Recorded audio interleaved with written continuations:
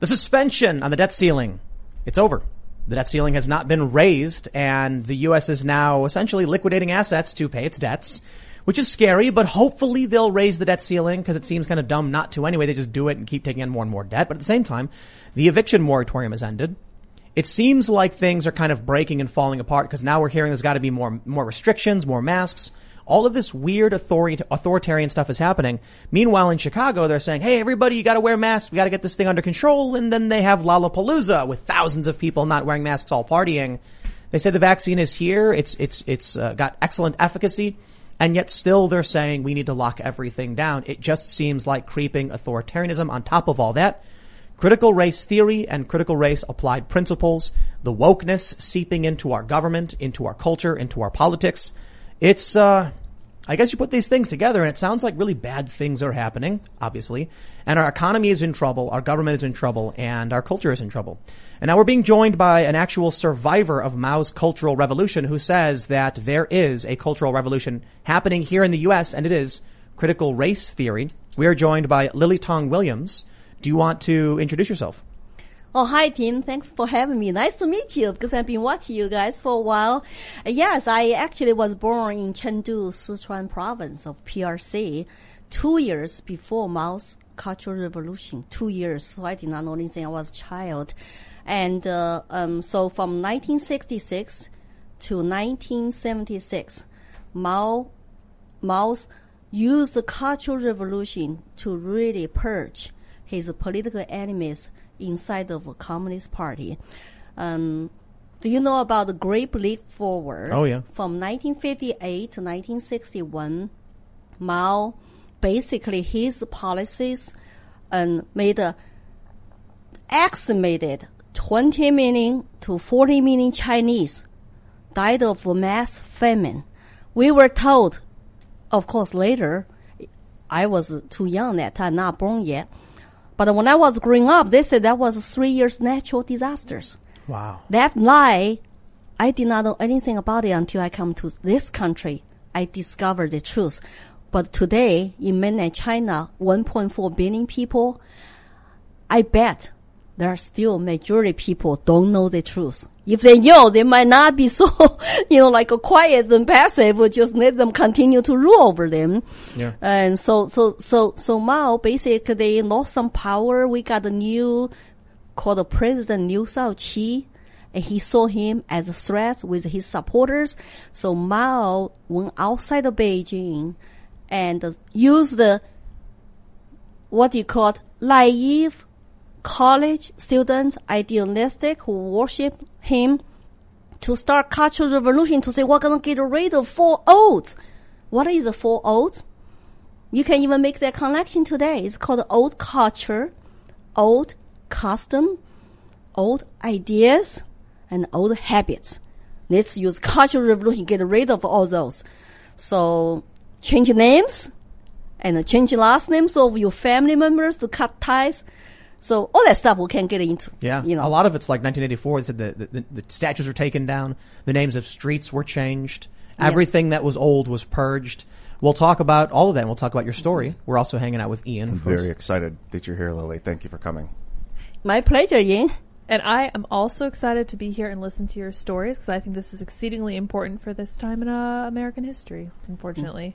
And before we get started, head over to timcast.com, become a member, and you'll get access to exclusive members-only segments from this show. They go up around 11 p.m. Monday through Thursday, and you'll get an advertisement-free experience on all of our news articles, as well as just generally supporting the work we're doing as we're expanding.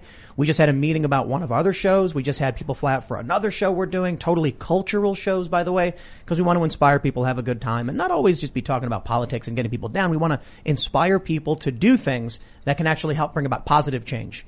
Talking about it, complaining about it isn't enough.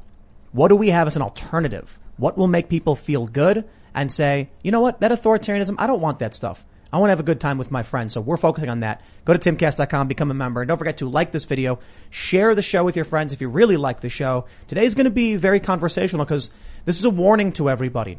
We've said in the show many times that critical race theory, critical race applied principles, leftist identitarianism, whatever the word is, we can see what's happening. And they use different ways to manipulate. They'll say, oh, it's not critical race theory. Oh, wokeness doesn't mean anything. Oh, that's a pejorative. Oh, social justice. They change the word every time. That's why I say wokeness or leftist identitarianism, whatever you want to call it. We'll call it the left's cultural revolution. We have somebody who actually experienced it, who knows a bit about what happens if you don't resist it, and someone who is saying it's happening here, which should be a warning to everybody. That should be more than scary, I suppose. But keep calm and carry on, and we'll learn about what's happening. So let's just jump in and get started. Do you want to tell us first? Let's start here in America. You said that what's happening here with critical race theory. And I think it's important to mention it's well beyond critical race theory. But these changes we're seeing from the left, this is a culture revolution in America. Well, as somebody who survived Mao's Cultural Revolution, it's very terrifying to say lots of similarities. The similarities that people who don't know about Mao's Cultural Revolution, he used Karl Marx theory, Communist Manifesto author, to separate people into primarily two big groups. We all heard those names: oppressor versus oppressed. And who are under oppressors group in Mao's China? Rich farmers, landlord, rightists, bad influencers, and counter-revolutionaries. Sounds familiar? Bad influencers. Yeah, who are those people? And rightists. Yes. That's like basically anybody. They could just be like, you're a bad influencer. Anybody who is not in line with Mao's party, which is one party ruling China today, CCP, China's Communist Party, and anybody who disagrees with the party policies or trying to offer some suggestions to say we can improve China better, maybe by doing better economically, you all can be classified as the so-called black classes, 5 classes. They're under oppressed. I was one of supposed to be oppressed, called workers, peasants, Communist Party members, officials, People's Liberation Armies. Because communism is all about proletarians rule, workers unite, right? Have you heard that before, Marxist terms? Mm-hmm. Oh, you could call that equity today. Do people even know that's a communist term? Equity, equal outcomes by forcefully doing wealth redistribution. That's what Mao did. He promised we're gonna have, land taken from the rich, give to the peasants. We're going to take over all the private properties like factories, industries, so we can give to the people equally. People always buy into that kind of promise that never came. Never came. And how many people did he kill to enact that vision? Under Mao, 20 to 40 million people starving to death during the Great Leap Forward campaign he did from 1958 to 1961. Then, during his 10 years Cultural Revolution from 1966 to 1976, 20 million people died. Wow. Add those numbers together.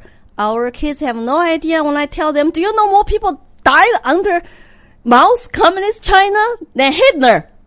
No, did not know that. Too bad we don't emphasize the horror of communism, especially under Mao. I went to Venezuela once, and I went to a protest. The people who were protesting were described as wealthier, more upper middle class, more successful business owners. And I noticed something interesting, that in a lot of places, you mentioned that people always buy this lie that we're going to take from the rich and give to the poor. Well, it's simple. They're saying we're going to give you stuff. And right. So for these people who are living, it doesn't matter what class you are. Being told you're going to get free stuff, people are like, I'll take stuff. So what ends up happening is I see this with, Occupy Wall Street. I see with other protests in other countries. In many ways, you'll see the poor people will protest when conditions are bad for the poor. And then when you get this inversion, like in Venezuela, where they take away the property from the middle class, it was actually middle class and upper class people protesting because they couldn't survive, they couldn't succeed. and they're the ones producing in the country. So it was interesting. It seems like the rightists or whatever they're of course going to oppose this effort to strip away the wealth and the resources they build and give it to other people.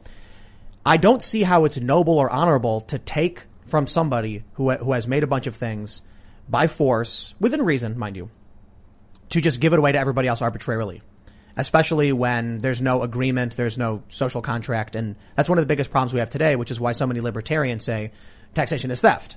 I think there is a line, but I do find it to be particularly interesting. Long story short, it doesn't matter if it's communist China, it doesn't matter if it's Cuba, Venezuela, or even the United States. Now in the United States, they're saying the oppressors and the oppressed, and they're using race to get what they want. So now you have this idea, I guess, they're claiming, who are they claiming are the oppressors now? Typically white, cis, heteronormative men.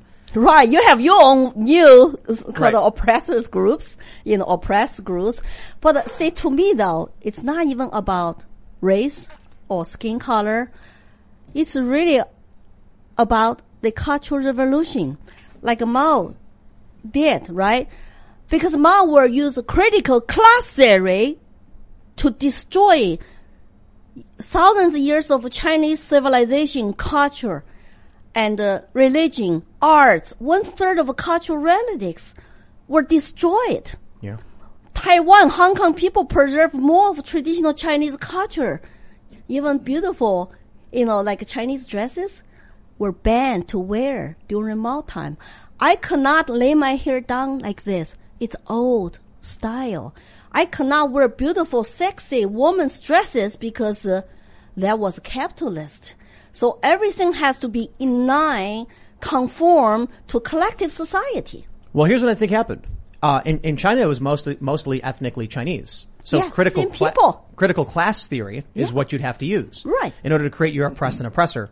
The critical race theorists, notably Kimberly Crenshaw, wrote that, in her book, Critical Race Theory, that they called it critical race theory so that people would understand that it came from critical theory, from Marxist ideology. And the idea conveyed in the book is that Marx didn't understand the racial dynamics that happened in the United States about who is the oppressor and who is the oppressed. And he seems to think, his ideas of class only work in these old world, ethnically homogenous places. So they needed to create a new framework that was race-based for the U.S. And this was back, I think it was like the late 70s, early 80s. And now it's come straight to the forefront, some 30, 40 years later. Now it's in our schools. They're lying, saying it's not in our schools. But what they've done is they keep changing the goal. They keep moving the goalposts. Oh, it's not critical race theory. It's something else. Oh, it's not feminism. It's something else. Oh, we're just teaching people not to be bigots. And then every step of the way, they're indoctrinating into this Marxist ideology. So we get caught up in things like critical race theory. I hear it all the time from parents saying critical race theory in our schools. And I said, have you talked about critical theory in general or critical gender theory? And they don't. So that's one of the things that keeps people kind of running in circles is the constant semantic debate. But it is in our schools now. It's critical race applied principle. Children are being taught all of these ideas in their curriculums, not just as a whole. So the teachers aren't saying open up your critical race theory books. The teachers are saying open up your science book and learn about the critical theory of the frog or something. They're injecting the ideology. It's called praxis. They're putting it into the literature. Now these kids are going to grow up and they're going to believe this stuff. They're going to be a part of that. So we may be 10 years away from our idealistic college kids. We already have them, obviously. But imagine now all these grade school kids who are being indoctrinated. Imagine when they're in school. And then there's some charismatic, cultural, Marxist leader who comes around. He's a little bit older and he rallies all of these kids now who are in their 20s. That could come here and we will face a cultural revolution in, a decade? Well, that's one of the similarities I see is to indoctrinate our youth, make them religiously following so-called social justice movement, right? And follow all this critical race theory, whatever new name they might give it. So basically, it is about equity. They just use race card, use gender issues, and you have to use identity politics to separate your citizens. It's a typical Maoist, Marxist way to do divide and conquer. How do you divide people? Mao did by classes, right? 5 red, 5 black. And what are the Marxists doing in our country? By race. If you trace back those critical race theory, so people cannot sell communism very old-fashioned way by doing, who is poor, who is rich. But they can sell to the culturally people sensitive, compassionate, buying the race game, race car, and look, all those people who have different sexes, different genders, different races, skin color, they are oppressed. But they don't know.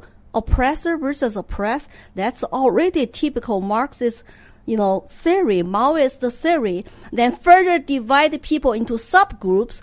You have to get people to fight each other, hate each other. Mao said, revolution is not dinner party. It's not embroidery. Revolution is about crush your enemies with a hammer.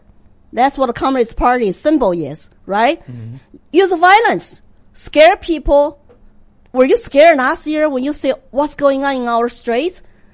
Mao also used young people to top down the statues, destroy the cultural relics, and looting door to door by red guards. Drum hitting, go to searching the doors, get rid of all the people have to burn books, hide their old dresses, and hide old Chinese arts, or give them away, bury them, so they don't go to concentration camps. People don't get this. They don't get this. When the statues were being torn down, these are the stories we read about in these books. These were the movies we watched, where you see the image of the people throwing the ropes and toppling the statues. We knew that this was a component of what was going on, and then we watched it happen for a year, and so many people in this country didn't care.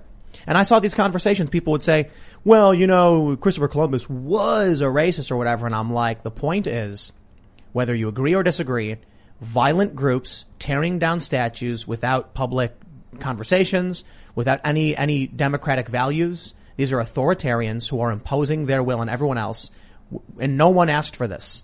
If you allow these people to keep doing whatever they want, and that's what's happened, eventually they just take absolute authority, and then what they will do is substantially worse than what they're doing now. We had a man on the show. He was a freedom fighter after the revolution in Cuba. He said if these people get real power, they'll start killing people. Well, they did. I mean, how many people died? The most sad part is they get the children turned on their parents, grandparents, and neighbors, friends. I learned my lesson. I couldn't trust my friends. My friend reported to teacher about I was bragging about my good grades in schools as 7 years old. Oh, she was full of herself. She was overly confident, bragging about her grades. She'll be first one to join Mao's Young Pioneer group, rid of that red scarf. I was pushed back for a year not to join Mao's Young Pioneer, to wear that red scarf. I was a red child. I was very competitive. I wanted to do it. I wanted to be first group to wear red scarf. I got a spy, a friend reported to teachers. I got a call into teacher principal office to say, sorry, you are full of yourself. In our collective society, your individual expression, confidence are not allowed. You better to act like one of the other students. Keep your head down. Conform. I learned my lesson at 7. I never forget that lesson. I never forget to remind myself, don't trust anybody in this society. And I become Red Guard later, and I become even Communist Youth member when I was in college. And after graduating from law school, I wanted to teach in Shanghai. I had to join Communist Party in order to teach a university, to teach law. Otherwise, where your loyalty? So I did all that.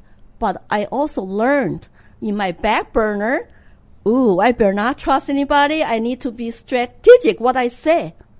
Is that sad? I feel like that way today about America. I have to be careful about what I said. Why am I getting canceled? History is repeating itself. How did you wake up to what was happening in China and decide to leave? When Mao died, if you go to government schools, one party controls everything. So you go to schools and you hold a little Chairman Mao's read books and they ask you to chanting, long live Chairman Mao. long live the party. You literally chant for quite a long time. Then you say a song.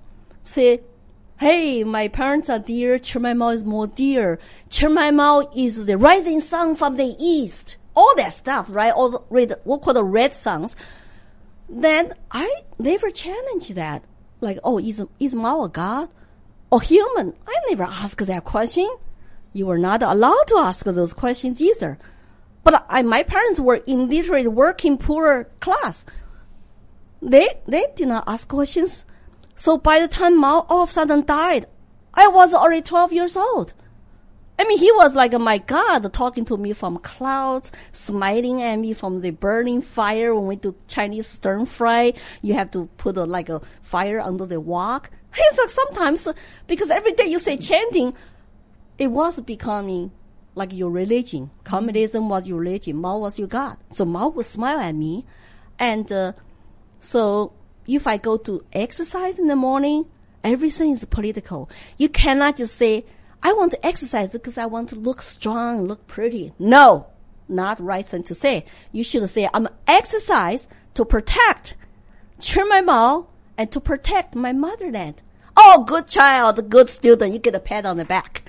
So I learned to be a straight red, right? Oh, I cannot really say what I really feel, but I have to make it PC so I can move up. So when I woke up, Mao died. That was the first time in my life I start to ask myself privately, how did that happen? Did he die as a human? Did somebody lie to me? I had some brain left, at 12. Then later, the Communist Party did come out to say, hey, Mao was a human being. Cultural Revolution was a mistake. Oh, I was totally lost. Imagine your God is dead. I just said, what's going to happen to me now? My generation, my parents' generation, and Red Guard generation went to concentrate for 10 years to worship him and serve him, and then later lost 10 years life without degree, without wife, without anything. How about those my uncle generations? I was lucky I did not go to countryside for 10 years because I was too young. So people who are 5 years older, 7 years older than me, they all went to countryside. After Mao used the young people, he threw them under the bus. Go to countryside. We don't need you anymore. I'm already become a godlike leader. And the rule of law was gone. Police were told to standing down. Military was all loyal to the party. So people were caning people in the streets. Sounds familiar? No law, no rule of law, no order. Defund police, okay? So my uncle generation went to countryside. I was lucky to have even time to ask a question. What happened? So I decided I'm going to search for truth by going to the best university, which was all schools shutting down during the Cultural Revolution. And I could go back to school and study for a few years before I could go to college, pass this national college exam. So I wanted to search for truth. Of course, in law school, my dream, my ambition was gone. I got lost again. That's when I start to wake up to say, maybe I should look for other options to get out of China. I will not be happy and free in this country. When I went to law school, first week, our professor said, what is law? It's called a law theory class, Soviet Union style.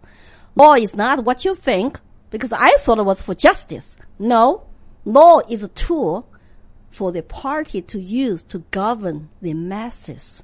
It's the typical word, the masses. You are not an individual team. You are one of the numbers. You are one of the masses. So that's my truth I was looking for. I could not change China to a society rule of law.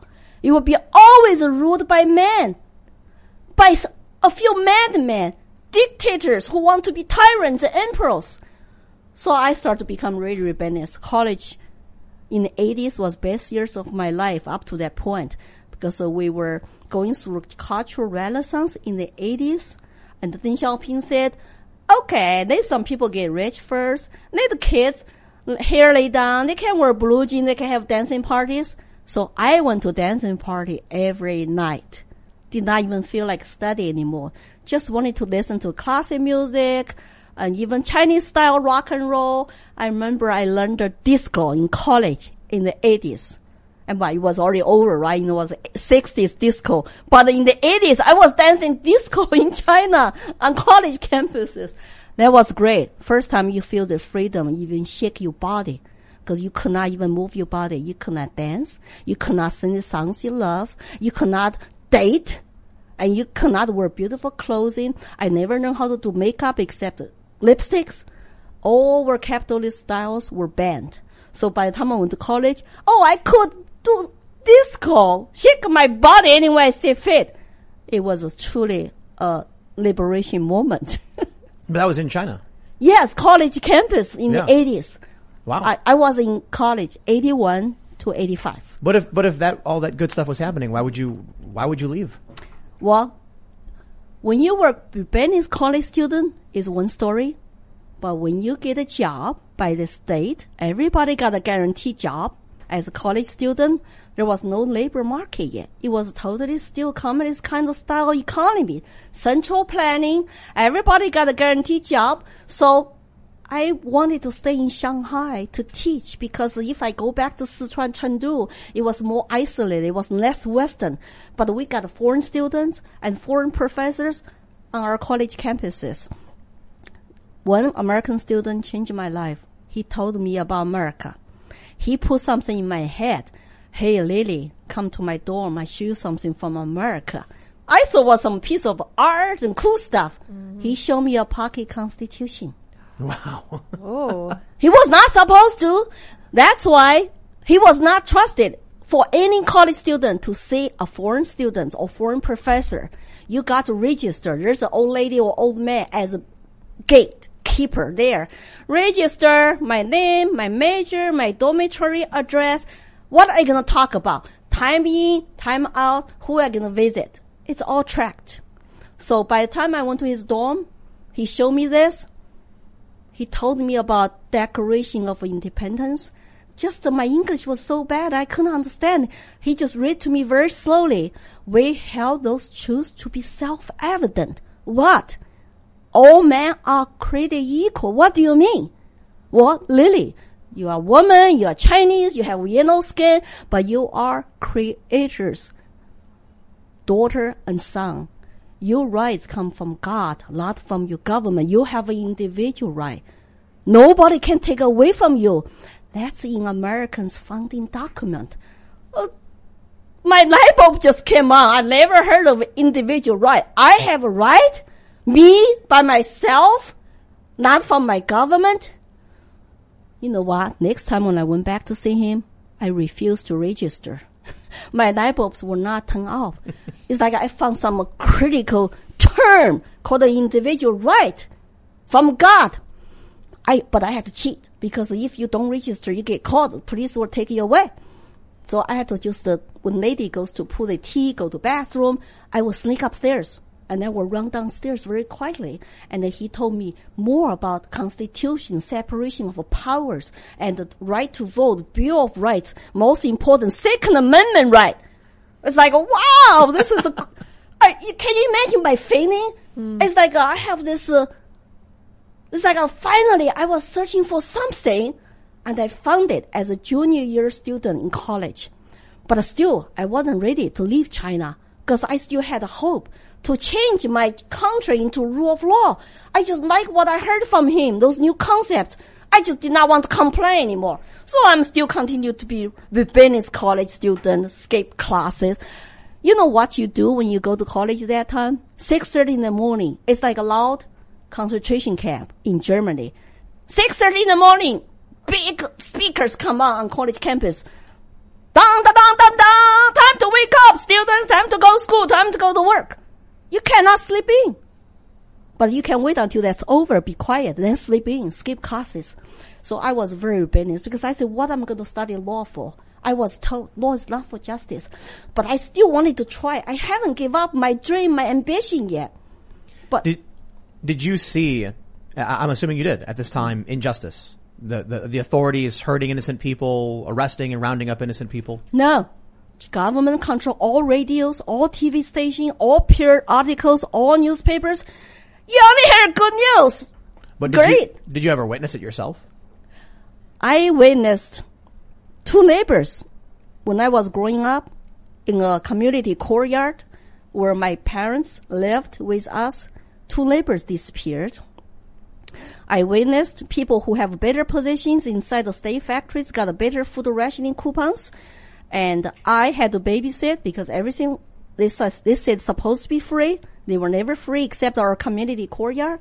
But 8 families share 1 bathroom, 1 water faucet. Would you like to live there? You know, hell no. It's like so primitive. You know, when you talk about poverty, that was real poverty. So I went through that. But I did not know how really bad this dictatorship, one-party system is. I was very patriotic. I was brainwashed to love my motherland, love the party until I went to college. I become rebellious. Then my night bulbs came on, but I still graduated. I got a job in Shanghai to become a faculty member of law school. That's when reality kicked in. I could not even go to dancing party anymore because every university department, guess what? Controlled by who? Communist Party committee. They are in your university with every department. If you have a business today, private business in China, you have over 100 employees, the party committee will be on your site, supervise you, make sure there's no any threat to national security. So when I become law school faculty, they say, well, you got to join the Communist Party because you teach law. Law is a state government tool to govern the masses. So I did that. But after 1 year, I just feel like, oh my God, I could not ever have academic freedom. I could never do what things I wanted to do. So I decided, here's a country called America. Maybe I should plan my escape. You need a permission to leave, Tim, to get a passport, to quit your job. It's not like, oh, I'm just going to pack my bag and leave. No, they track you by household registration. So my household registration was in Chengdu. So my legal status was my family in Chengdu. But I have my personnel file individually in Shanghai. So I could not just pack up, leave. You're supposed to stay where you're supposed to stay. So when I tried to come to America, I had to change my attitude. I had to change my strategies to butter up my Communist Party committee for him to give me permission to quit my job, to leave for America. It was 2 years long process, and you could not trust anybody, tell anybody, I plan to leave. I will never go back. No, don't say that. So I basically just say, well, I need to go to university to get a master's degree so I can come home, serve my country better. And so he said, well, your attitude is not good. You were not speaking up, support party policies during your weekly political study meetings. So I say, okay, I'll do better. So I started to go to my weekly meetings. And remember, my light bulb came on. I was most times sitting there quiet. Don't say anything because I don't buy into that anymore. But I had to change my behaviors. Okay, I support the policy. Great. Good news. You wanted to leave. So finally, I got his permission to go apply for passport, to go to graduate school in UT Austin, Texas. That was 1988. So before we get into what it was like when you first, are getting out of China, I wanted to ask you, experiencing, you said neighbors disappeared? Yes, for no reason. And recently, one of my junior high school students used to be on WeChat. He disappeared too. All of my junior school good friends in my hometown, they don't know where he is. When you were younger, did you understand what it was to have someone disappeared? No, I just know the adults sometimes whisper. I was a child. I lived in that courtyard until we were about 16 to move to another better place. But this 8 family share courtyard, I was always curious when the people were talking about something like comments on society, the government. I would like to ask a question. They always say, shh, quiet. Go there, sit there. You child, don't say anything. I just heard 2 people just gone. I don't know what happened to them. Not supposed to ask questions. And there's no trial, no say nothing, no notification. Don't know what happened. Did you ever realize as you got older what was going on? Now I know. People disappear all the time. Even Yeah. when I was in law school, I did not know. I also did not know lots of people starving to death. I did not know any of those. I just wanted to, basically, I was young. I just wanted to have some personal freedom. I want to be left alone. So I decided I should come to a free country so I can be left alone. That's all I wanted. I did not know how ugly actually China's society was. What was it like to learn of the First Amendment when you were shown that pocket constitution? Freedom of free to speak and free to assemble. You know what? It's kind of funny. They had all that in the Chinese constitution too, and the Soviet, but they never existed in reality. So why believe him? But the most important, when he told me that the U.S. actually has a separation of powers, that was most shocking to me. It's, we have a 3-branch of government. You get to vote, really, as a citizen. It's like, really? You know, my first time I voted in the United States, it was the year of 2000. I was 36 years old. First time to vote in my entire life. I took that right so seriously, where lots of people don't even vote. But they run you over anyway if you don't vote. Like some people don't vote. But, you know, if you think, I'm not political, I don't need to vote, I don't need to choose my own, like rulers, they don't leave you alone. They have interest in you, where you are not interested in politics. They want to control you, dominate you, and take away more of your private property, even your self-ownership of your body. Look at what's happening last year and this year, right? So that's what communists do. So when I realized, I could come to this country later, become citizen, vote, choose who represents me, that was a huge deal. Of course, this religious freedom, we were shut down all religions during the Mao's Cultural Revolution. My grandmother, my mom were Buddhist. And all of a sudden, we could not go to Buddha's temple to say Buddha bless me anymore, because that was not PC. You need to say Long live Chairman Mao. Don't say Buddha bless me. So, in order to become young pioneer red card, I could not tell people we were Buddhist. That would be stupid. That's black class. I think maybe the most shocking thing may have been the discovery of the Second Amendment. Yes. What were you thinking when you discovered Americans can just have guns? I could not even comprehend that. And I could not comprehend that. I just thought, are you sure? Are you sure? Because in China it's illegal. You go straight to jail, right? I want to tell you a funny thing. When I first came to this country, I was afraid of guns. I was afraid to touch it. It's like a gun is going to jump on me and kill me or something. Then my husband, I'm married to a Texan, right? I went to gun range. And they showed me. First time I went to gun range, I scared them a lot because I just say, what is this? Start to people say, no, lady, you never pick up gun like that. That's not responsible. You could kill somebody.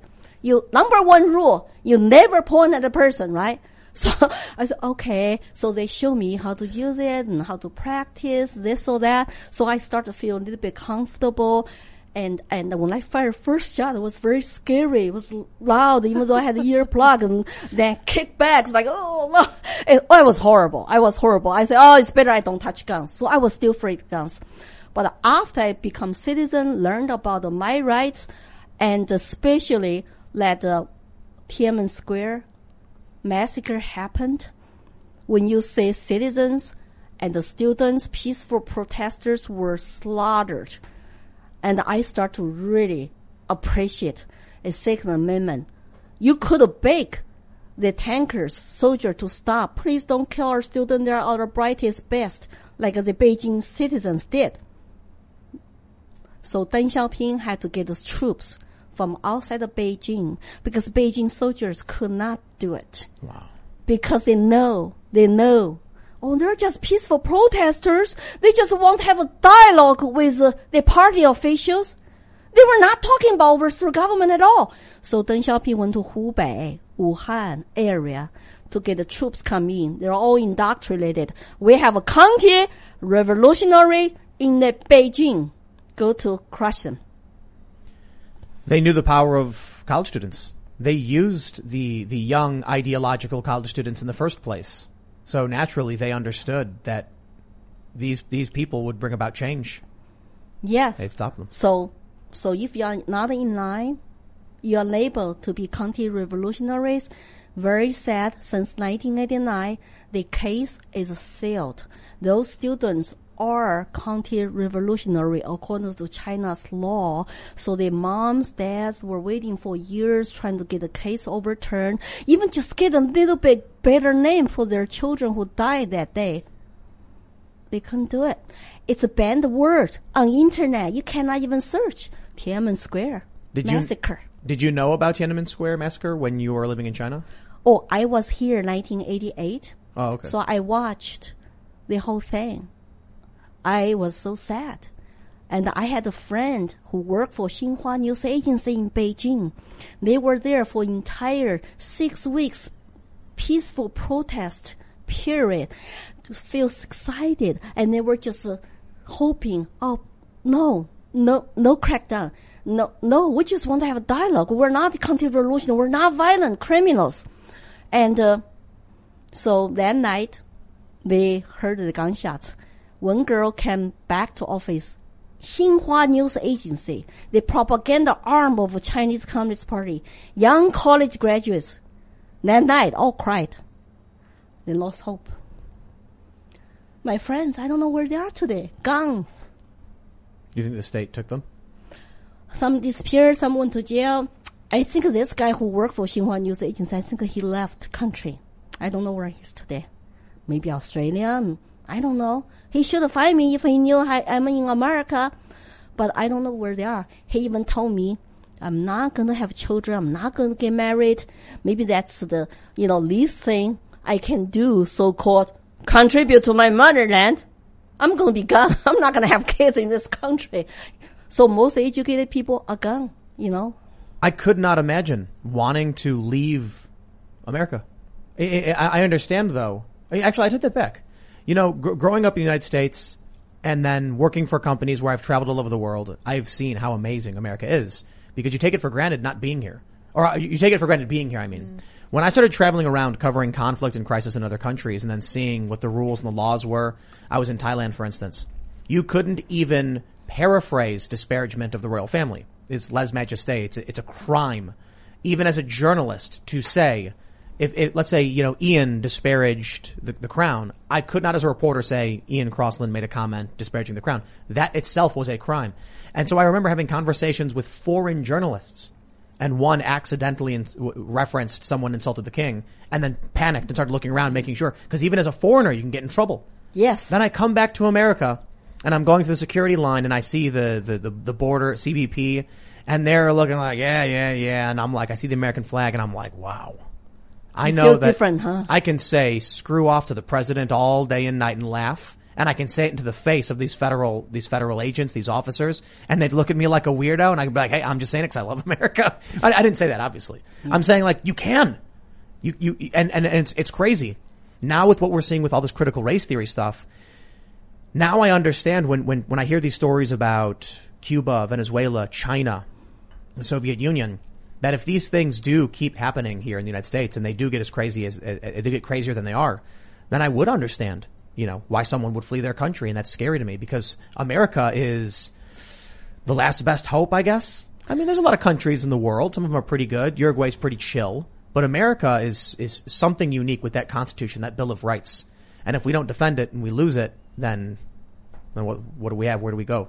That's why I publicly come out and I funded with another Vietnamese American, New Hampshire Asian American Coalition. Our first rally was about stop critical race theory indoctrination. We had 250 people showed up, and we had about 12 people on the stage when we ended the event, holding signs. All men are created equal in their own native language.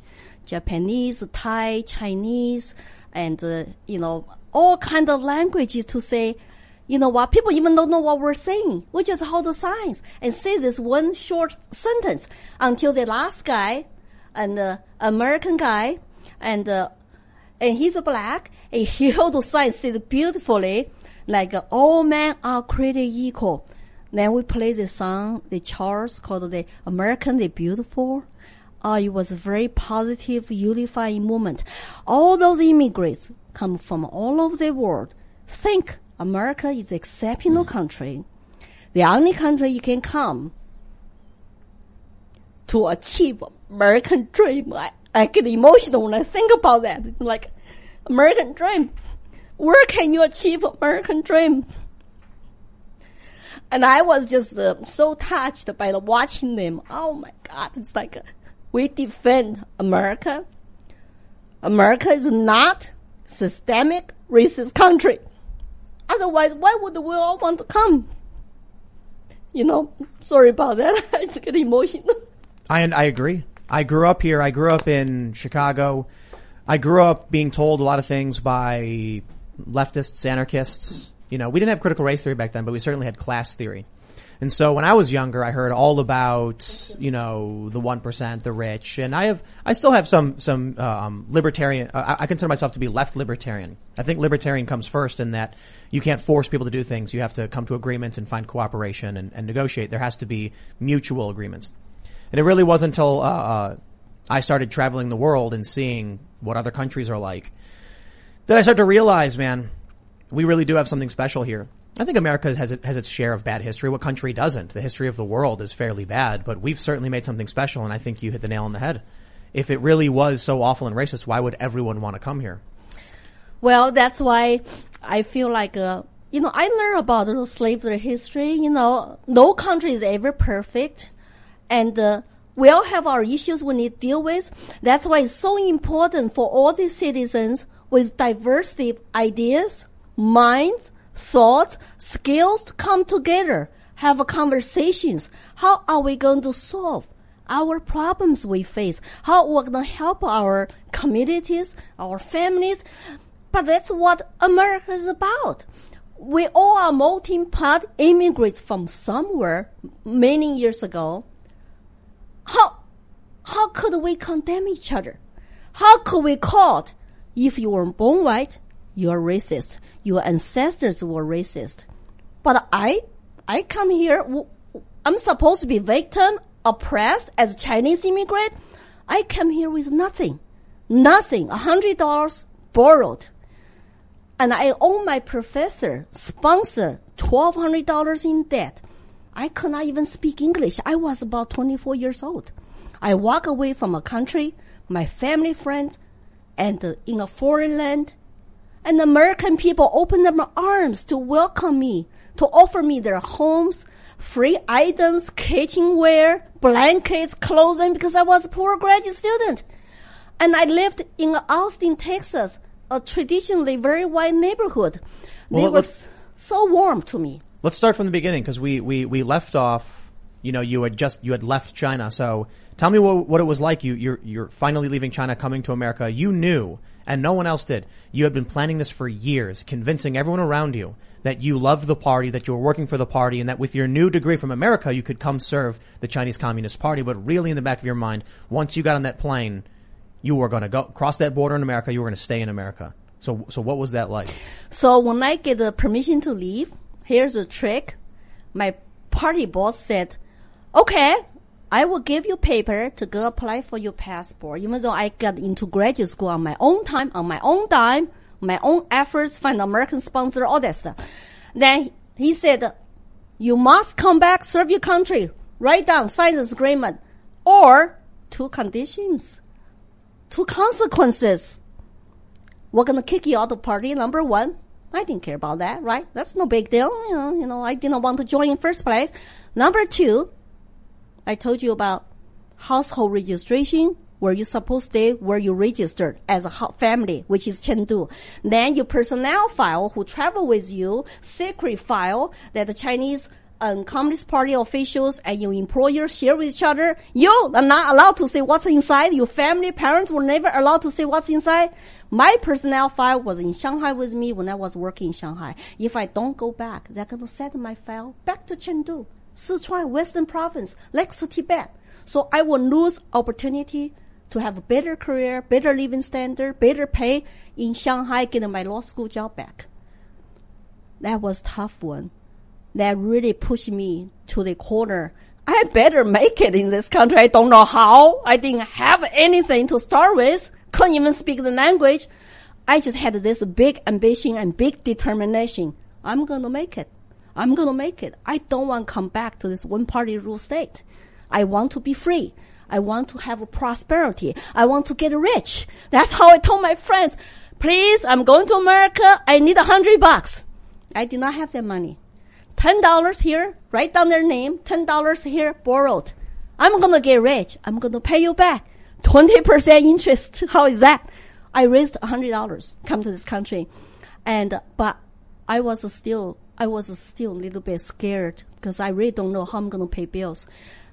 You know what? I feel so blessed. The first night I come to this country, my sponsor picked me up 1988, May 11th at Austin Airport. Let's go see your neighborhood because he lives next door to my graduate school dean. So let's go say hi to your dean first. I said, I'm tired. I was airsick. I threw up during my flight. I looked pale. Then my whole family is waiting. So I showed up at the door, knock on the door, and here's this very earthly mother, like dean, professor, said, welcome to Texas with a garden rose, a red rose from her garden. And then she turned around to say, meet my oldest son, John. And then another son, other kids behind John. So I met my future husband the first night. I arrived in Austin, Texas. And I thought I just came over from 1.2 billion Chinese, and he looked really dark blue eyes and big nose. So I thought he looked alien-like, but he was very nice to me. And he said, would you like to visit campus next day? And very slowly, my English was not good. I said, okay. They thought I was shy, but because I could not speak English, I was tired, I was sick. So next day, he took me to tour the UT Austin campus and took me to Dinosaur Museum. And all I heard is soars and soars and soars. I don't know what kind of dinosaurs.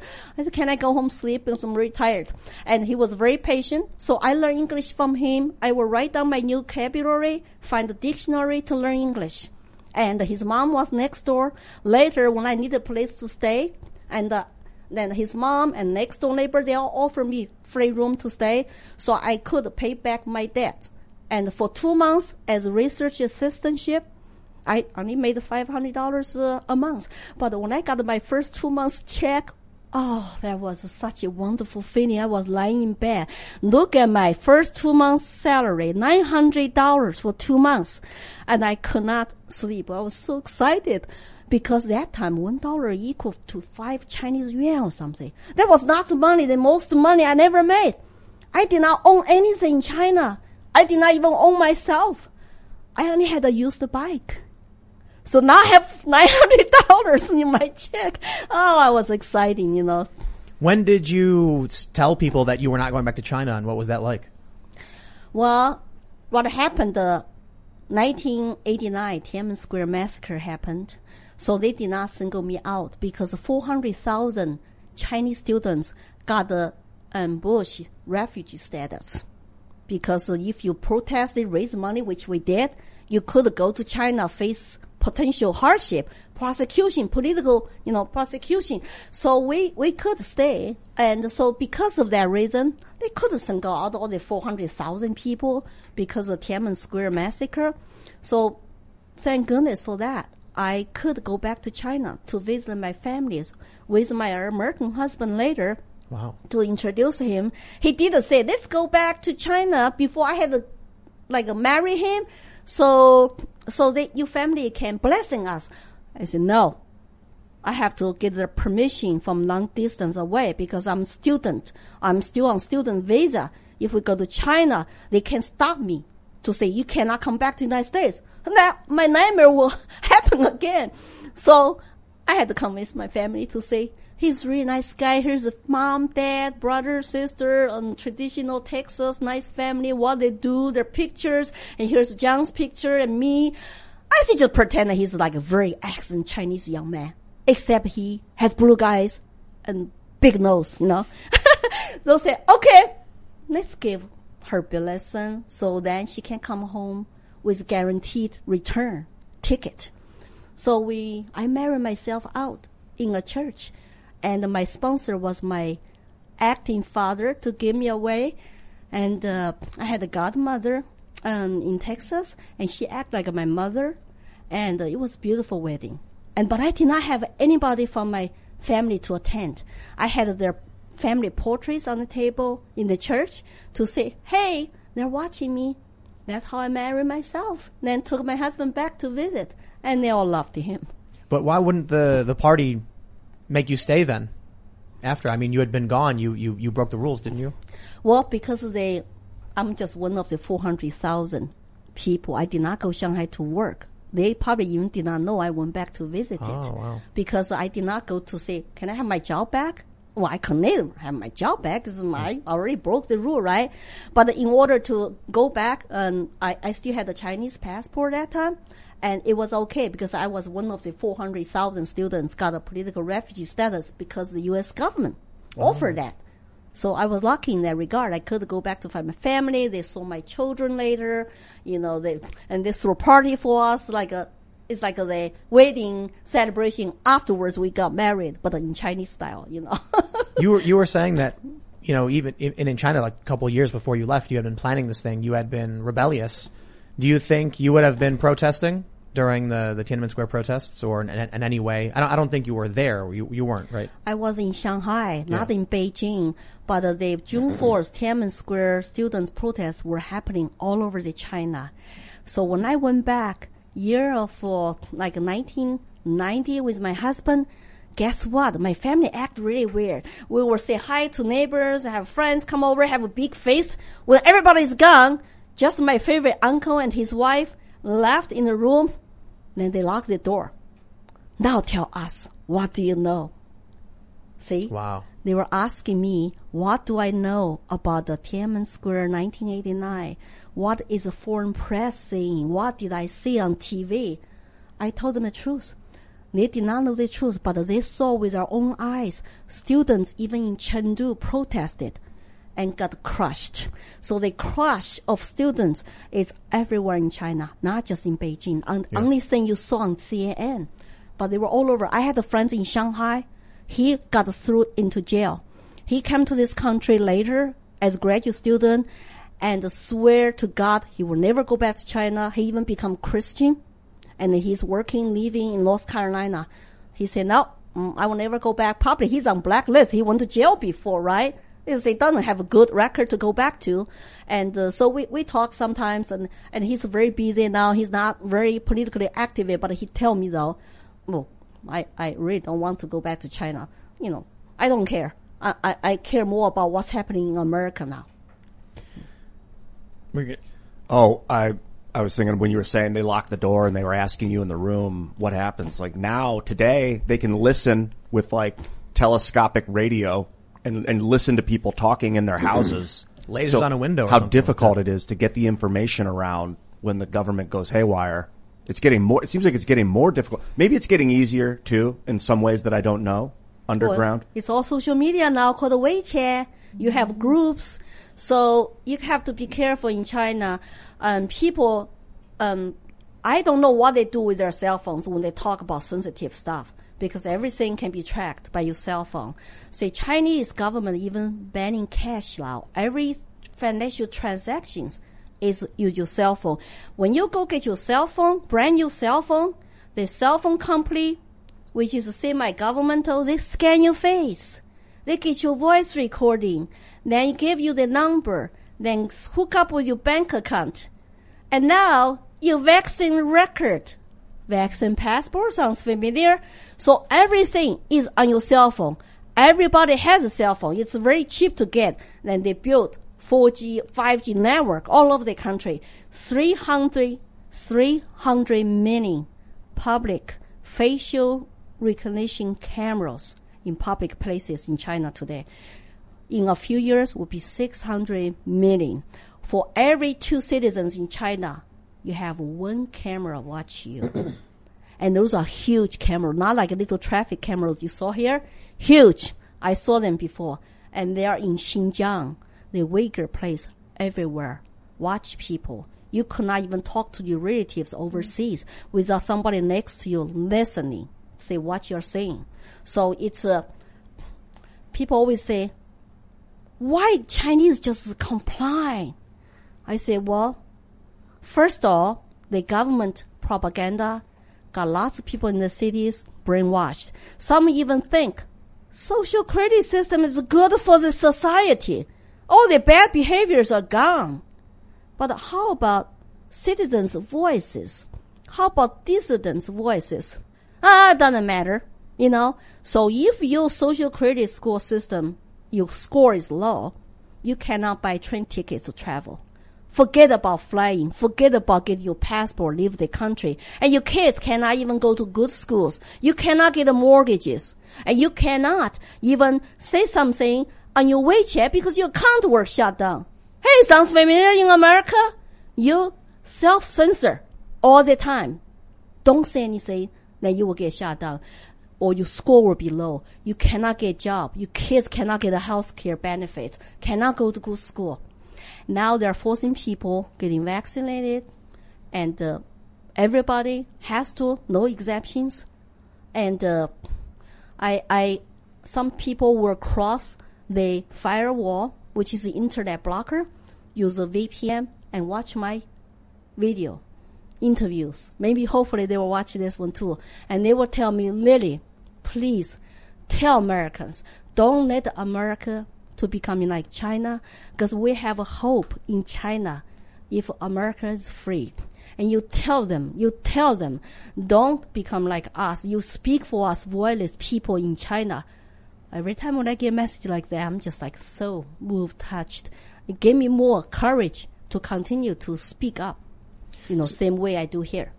So you came to America and it was a lot better, and you had you got married, you had kids, you had a good life. At what point did you start to see the signs in America that was similar to what was happening with the Communist Party in China? I was very naive. When I first come to this country, I feel so happy, so free, even though I did not have money, did not speak English. I just focused on school, English, culture, and of course, dating Jiang. We got married 18 months later.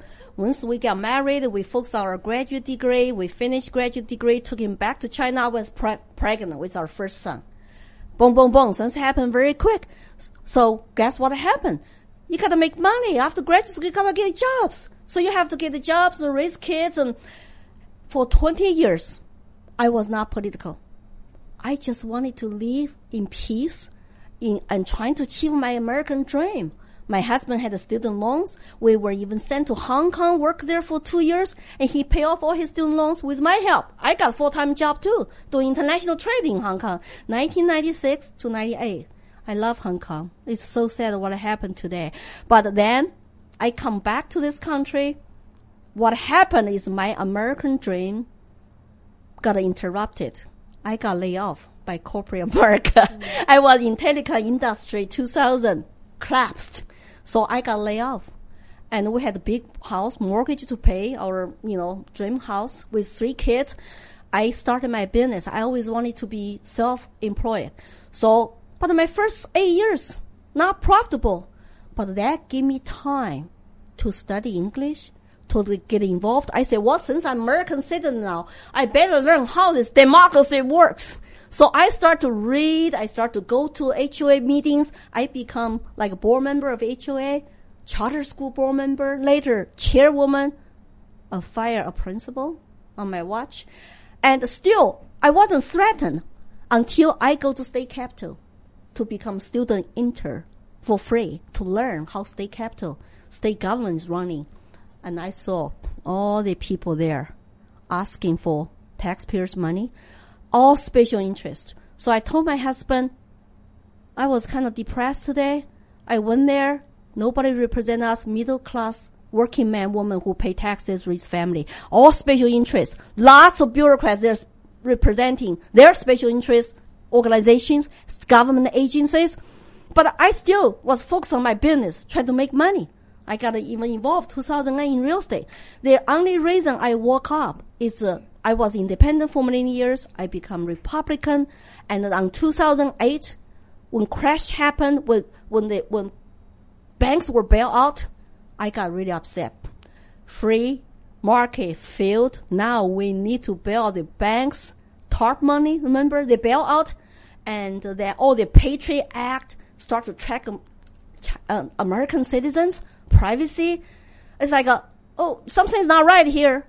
And I start to have better English, read the books, and study history. And I even read this book, really opened up my mind, called Free to Choose. Free market economics, Milton Friedman. Then later, the Agnes shrugged. It's like all that I never heard those ideology before. I only know two parties. I only know government do some, government do this, government help us. I never thought about there were other options. It's called free market, free enterprise, and private charity, and the private community, individual help each other. So I start changing.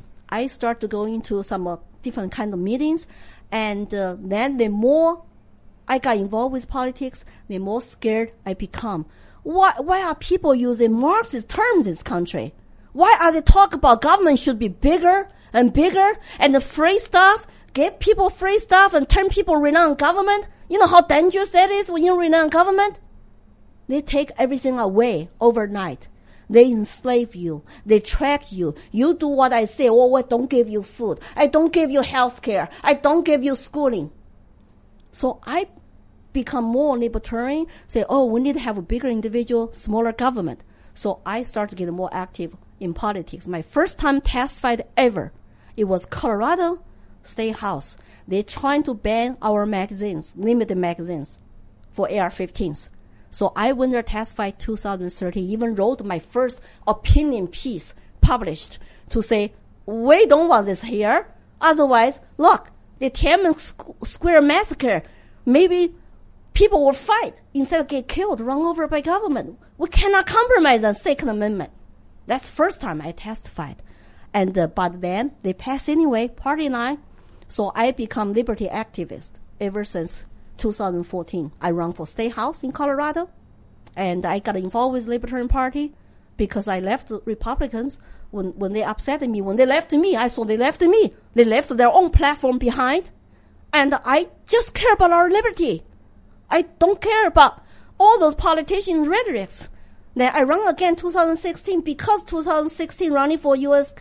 Senate gave me unlimited time to talk about my stories, to get interviews like this in Colorado.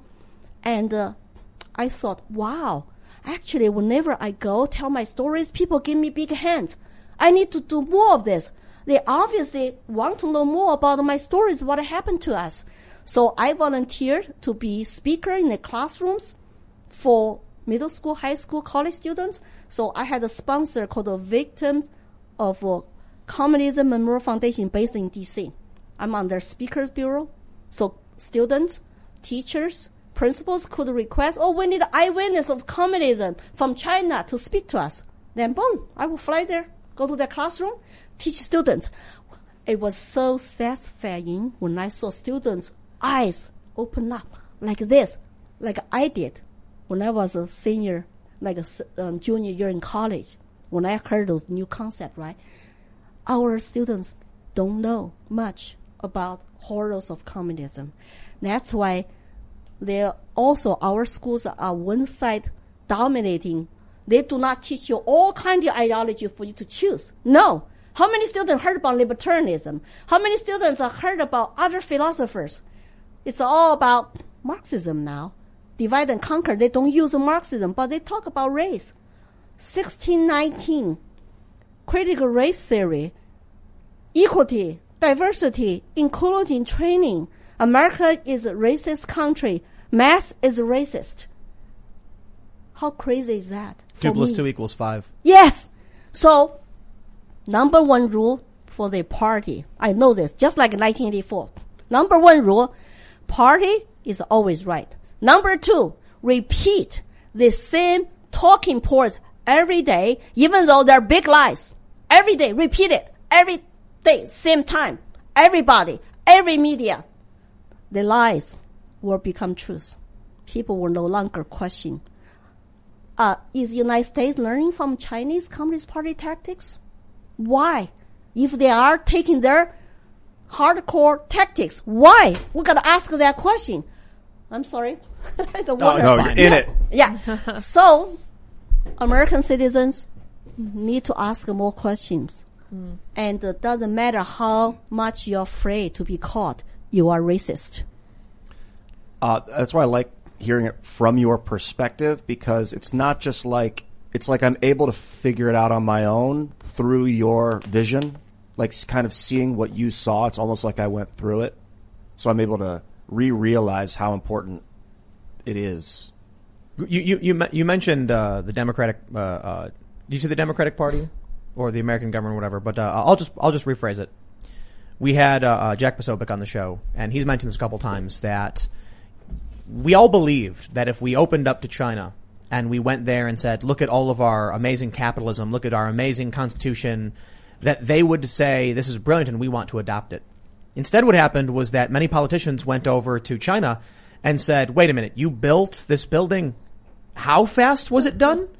You mean you just snapped your fingers and you just removed the residents and then got to build your building? You mean you built this road in how many days? Wow, in America we have to deal with all this bureaucracy. How do we do it?" And so the idea, I suppose, is that what ended up happening was Americans realized that it's faster and easier if you just trample over people's rights, and the Chinese Communist Party certainly figured it out. Now they started importing that here. Why bother with going to a court because you've got to deal with one person's rights? It's like that movie Up. You ever see that movie Up? Where the old man has the home and the city is built around it, but he won't sell it, and they want to take it from him, but he refuses. So what starts is this little house on a hill, and then after 30 years or so, there's skyscrapers everywhere. They want to build the building, but his house is still there, and they can't just take it from him. Well, that movie wouldn't happen in China. It would be banned. Well, probably. Yeah, first of all, yeah. But if you made the movie Up in China, it would be 3 minutes long, where the guy says, "You can't have my house," and they say, "You never owned the house in the first place," and then they just steamroll it and then build a building.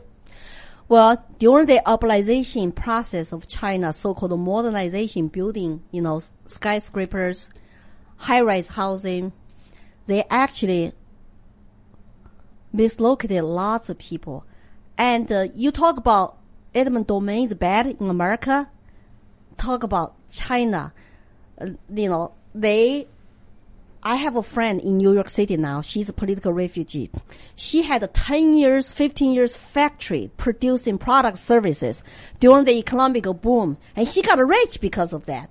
All of a sudden, the local government said, "We need your land to build high-rise housing because land belongs to the state." Remember? All the land, all the natural resources belong to the state in China. If you build something, it's only the structure on top of the land is yours. But even for that, they want to flat it. And she went to court, did not want them to abolish her factory. Then court even said, it is her factory. You cannot do this. It doesn't matter. One party rule. They control courts. They control everything. So the local government, like mafia, they bulldoze her factory. And she had to flee to come to this country in order to try to get her story told. She even tried to handle her paper when she was visiting here. So when people talk about, it's so efficient for the Chinese government to build this, build that, they also are very efficient to put 1 million people in concentration camps in Xinjiang today and harvesting people's organs and arresting disappearing human rights lawyers and citizen journalists who don't have a license to practice to report. So do we want to become like them? Democracy, constitutional republic, you have a process. everybody is entitled to fair trial, fair process of voting to decide what to do. You cannot just wipe out like during last year. Your constitutional rights don't even matter because we have a pandemic. Maybe Chinese leaked pandemic virus with the purpose of wake our economy and cancel all Western countries' citizens' rights.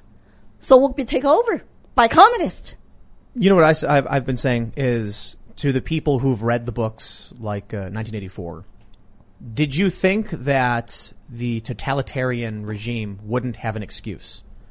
Did people believe when they read 1984 that the party that seized control one day just got up and said, we are taking control, and everyone said, okay, I guess? No. It's always an excuse. It's like V for Vendetta. Have you seen V for Vendetta? You should definitely see that movie. It's great. Movie? Okay. Yeah, it's a great, it's a graphic novel series, but the movie is fantastic. And it's a story about a totalitarian regime. It's in the UK. And for them, it was a virus. There was, I think it was called the St. Mary's virus in the film, that people got scared. A pharmaceutical company then started coming out with the cure that made tons of people rich. The party members all coincidentally got really wealthy. And it was their excuse for seizing control. People were scared, and so they gave up that control. But there's always some excuse. I love Animal. Put in place. Have you read Animal Farm? Oh yeah, it's also George Orwell, and it's basically, I read it after I read 1984, but it's like a version of what could lead up to 1984. Yeah, you see the farm and the workers take over because the farmer's not doing a good enough job. They throw him out. Then the smartest of the workers seem to take control of the party. And the pigs. It's a short book. And the famous saying that there are some animals always more equal than others. Right, I know that. Like today, our tyrants, governors, mayors, and all of the public health bureaucrats, politicians, we get told, stay home, no travel, don't say goodbye to your loved ones, and shut your business for public good. That's what they told us in China. It's always an excuse to take away your rights and liberty. It's for public good. It's for public health. It's for society's stability. And you're not a human being. You stay home. You must do this. You must do that. Do they have this authority to tell another human being? Those people are not gods. They're not angels. They're not even actually decent politicians. They're corrupted tyrants. And they tell me how to live my life here. That's like a hell no. Hell no. We need to march like European people did last weekend, like the Greek people did last weekend. We, people who love freedom, who have human dignity, need to unite in the world. There are so many tyrants, all want to become the rulers, the masters, to control us. To have so much power, is that nice? Like a Lord of Ring, I'm going to wear this one ring. I have unlimited power. I watch those movies, it's like, wow. Absolutely power corrupts. Absolutely. And what is wrong with Americans today who believe authority? If it sells you fair, you're gonna just lie down, live on your knees, and stay home, and shut your business. Government, give me some unemployment checks. Give me some stimulus. And now inflation is coming. It's like the largest increase on your taxes when inflation is so big. It hurts the working class. It hurts the poor. But they don't understand economics. How come our kids don't even study a book called Economics 101 that tells you they don't want you to become smart. You want to dumb down you. That's easy to sell you fair because you are afraid. If you're afraid, you stay home. Don't go out. You're familiar with Alexandria Ocasio-Cortez? Of course, I challenged her, debated her, but she totally ignored me because I'm nobody. She has an economics degree and recently on Twitter failed to define capitalism. She had started a business. She was selling merchandise. She was criticized for engaging in capitalism and being a socialist. And then she said that's not capitalism. Capitalism is when wealthy people exploit the working class, and just some very ideological and biased view of what capitalism actually means. Capitalism actually is a really simple definition. The private markets, private enterprise, the private exchange of goods and the private trade. And socialism is the public control of the means of production. So a capitalist system, there's in-betweens. You can have a mixed economy. We have a bit of a mixed economy. Yeah, we don't have a total, actually, pure capitalism at all.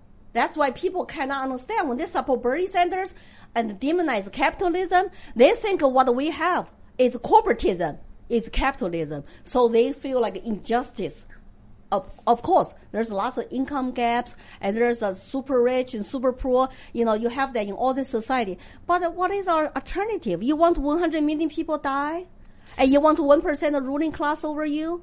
So what is alternative? That's why we need to have a conversations.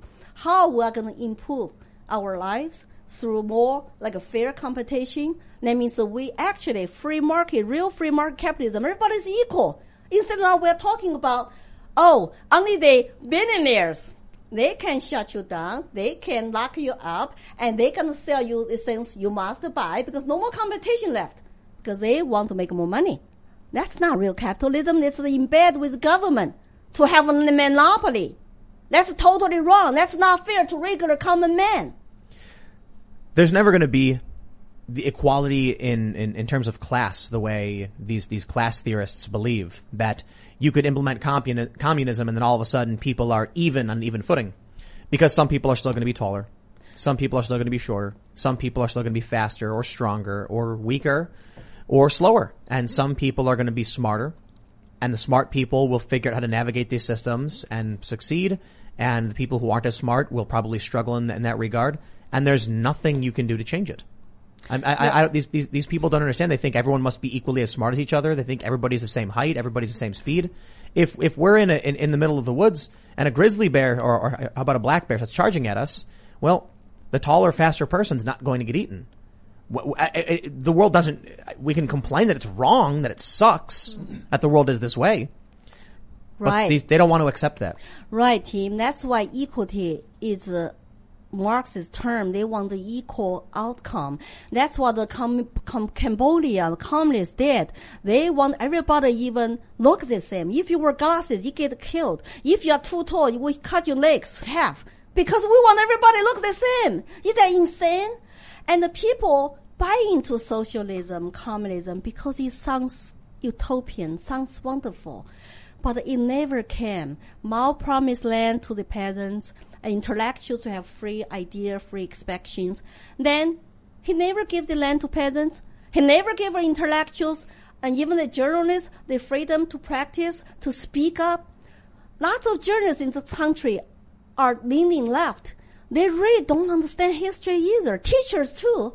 They were indoctrinated in colleges, training teachers all about left Marxism because it sounds wonderful. They're compassionate. I understand. But the thing is, when you look at the system, when you look at actually what happened when you went to that kind of system, only 1% ruling all equally poor people. You don't get what you wanted, you desired for, and you were being enslaved because everybody is relying on government instead of your self-responsibility, families, churches, communities. The results just disastrous. It's a lot worse than what the Bernie Sanders would like to believe. Or AOC. I would like to talk to her if she wants to sit down with me. I invited her to sit down with me. So now with the lockdowns, we saw these videos of nurses dancing in the hallways. There was one viral video where a woman was filming them rehearse their dancing, and she said, you can hear her say as she's filming it, "Is this why we can't get any help? What are they doing?" And then you can see the nurses, they're dancing. In one video, the nurses are dancing with a mock corpse that says COVID-19. It's got a toe tag on it. These are disgusting and disturbing videos. But they're telling you can't visit your loved ones on their deathbed. You can't be there for the birth of your children or the death of your parents. Seeing all that stuff, my question is, it's happening all over the world. Is it, would you compare it to communist China? And what do you do? When do you try and leave, and where would you go? Well, I have no place to go. America is home. That's why I wanted to tell my stories to warn Americans that it's not just critical race theory. It's not just 2 weeks flat the curve. It's not just, for public health and temporary shutdown. It's not. I don't say that. I say it's our liberty and the rights could be gone forever if we don't speak up, if we don't fight back, we don't resist. And do we want to rule by communists? Have everybody who came here from communist countries then to condemn America? I have my YouTube channel really Tang Williams. I'm going to get the immigrants come to my channel, talk about their stories. Why we choose this country, why we love America, why we reject all this nonsense to call America systemic racist country. Is that really about race or is it about something else? It's about destruction, fundamentally destruction of America. The values, the exceptionalism, and the Constitution, the Declaration of Independence, to replace them with what? What are we going to do after we destruct? We're going to be equally poor. We're going to have a Marxism. We're going to have our children all become little social justice warriors, don't have any skills, and don't have any love for this country. Chinese government, CCP, is laughing to the bank right now. They have infiltrated our society and see America exactly is where they want it. They are threatening people like me in this country speak up against the communism. We are traitors. We are counter-revolutionary. Or we are extremists. Whatever. Our media rhetorics are consistent with Chinese official talking points. It's so sad. Why are they doing that? Do our journalists understand? If you practice journalism in China, you need to get a state license. You need to study Chairman Xi's thoughts. You need to pass a test. Here they're kumbaya to stuff that can make them to get through under the bus someday. And the teachers, any conscious, good teachers, it's time to speak up now for the children, our country's sake. Don't teach division. Don't teach hate. We need to be united as Americans. There's nothing we cannot do. We cannot win if we are united. But they're indoctrinated. They believe it all. They believe every single word of the ideology, even its contradictions. How do you communicate with someone who isn't interested in the truth, but is only interested in defending their ideology or their cult? You got to get them on your side first. And the way to do that is to show that communism has some benefit in small groups. It doesn't scale very well. But in a family unit, that's a communist unit. Yes, but these people don't think they're communists. Okay. In fact, when you tell some of these teachers what cultural Marxism is, they respond by saying that's a conspiracy theory. It's not real. Possibly. You're probably right a lot of the times. But I think tonight, if someone has listened to this Just show. a lot, not always. Yeah, there's a possibility that someone that had been in that mindset had listened to you tonight and now thinks it differently. That's possible and probable, actually. And it's just one person at a time. But with the video, that scales. So it's 100 million people at a time. Or 50 million or 10 million or whatever. I know. I have people always say that. Our people think, oh, you're just trying to scare us. We're not communist China. This is not communism. And it's about racial equity. It's about justice. I know their words, but I have lived through it. Lots of immigrants have lived through it. Look at the Cuban Americans, what they're saying. Look at the people who fled the former Soviet Union, what they're saying. We see the writings on the wall. We recognize the signs. We recognize the terms and tactics. When you do the diversity training now, it's like China's Cultural Revolution struggle sessions. You go to a room, you keep your head down, you look depressed, you apologize for being white, racist. If you don't even realize, oh, my parents actually told me, oh man, pretty equal, I guess I need to dig deeper. I have what you call hidden bias against people of color. Then you should denounce yourself. Then you should apologize. And the public shaming. Have you seen public shaming last year during the riots and lootings? Public shaming, and people take knees and all that. It's like we still have maybe some time left to stop this train going down socialist communist path, but they are here. The train has started. It's gonna go down fast. If we don't educate our citizens and to be united to realize danger, horror, we're gonna go down that way. So that's why I'm calling for people to listen to immigrants like us who live through it, and we don't buy this whatever left is trying to sell us. Our citizens are not our enemies. They're not. Doesn't matter which party you belong to. You're independent, Democrat, Republican. It doesn't matter. It's the people who want to control us, dominate us. want to put a chain on our necks and the chains around our brain, you cannot even think. Those are our enemies. They will throw all of us, 99% of us, under the bus. Doesn't matter you are supporters or not. You think they're... Oh, what were you going to say there? Yeah, you go ahead. Do you think there's anything that could have been done when Mao had been coming to power in the 50s that could have changed and made it so it didn't happen? Well, he did lose a little bit power. Remember, they had a new president, Liu, after Mao. And all the people starving to death. Mao was such a supreme leader when people were starving to death because all the mayors, governors, all the leaders were appointed by the party, not elected by the people. So people were afraid to tell the truth. Because if you tell the truth, like a COVID-19 cover-up or like this flooding, if you tell the truth, you might lose your job. So everybody trying to tell good news, never report bad news, never tell the truth. So nobody could stop him by the time he become like a godlike by starting the Cultural Revolution. So he purged his political enemies. You know what happened to that time, the Chinese president?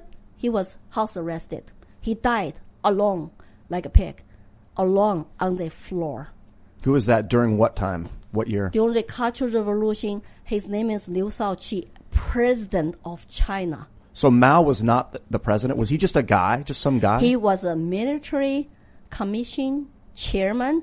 He was a Communist Party chairman. Those two jobs, one you control the party, one you control the guns.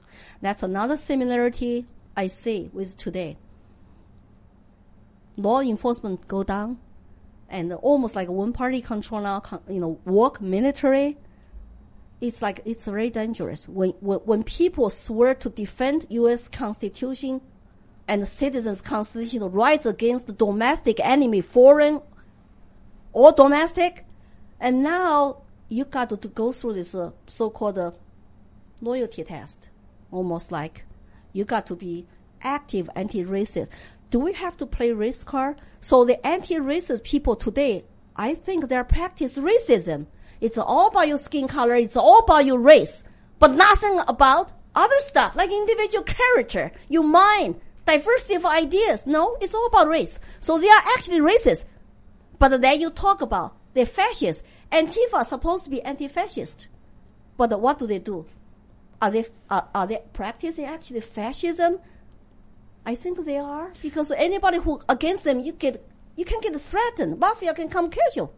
Well, it's like Ibram Kendi said. What was his real name? Henry Rogers? Henry Rogers, That's yeah. his, Henry Rogers is his middle and last. Rogers. Ibram Henry Rogers, yeah. Ibram Henry Rogers. Yeah. What up, Hen? Oh, Ibram Rogers? Yeah. It's like he said. In his worldview, he wants racial discrimination because he says it's the only way to end past racial discrimination. And then he also says that he wants future racial discrimination, but he's an anti-racist. Well, it tells you all you need to know about anti-fascists. Their idea is that they're going to implement authoritarian tactics of violence against anyone who opposes them because, well, they have to defeat fascism because fascism is also violent. But that also means they have to attack innocent people too, just in case. They'll claim they won't. It's propaganda. We've seen them smash the windows. We've seen the photos from Germany where every storefront is smashed up except the one that had the red salute in the window. The fist of the Communist Party of China, the symbol of Marxism, that was in the window and that was the one storefront that wasn't destroyed. People tell me all the time, Lily, it's not just America now, but America is our last hope. So they all feel they lost Europe. They lost Australia. I'm hoping Australian people are waking up and, that there are lots of things happening all over the world. It's like there is this huge communism wave because this virus alone can shut down all the freedom-loving people's rights and liberties. Guess who benefits? Who benefits? Follow the people who benefit to gain power and to gain money, including our own government, our own billionaires, corporations, and of course, Chinese government, Silk Road Initiative. They are using lots of money to buy up foreign companies, corrupt the government. Some people think, they're so smart to build a Silk Road Initiative. They are smart, of course, and they want your country's support to expand globally. They want to become number one by 2049. Xi Jinping said, his China dream, China will be number one, dominating power of the world. Because of the lockdown, they think that'll happen in 2028 now. That China will take over the U.S. economy as the largest economy on the planet.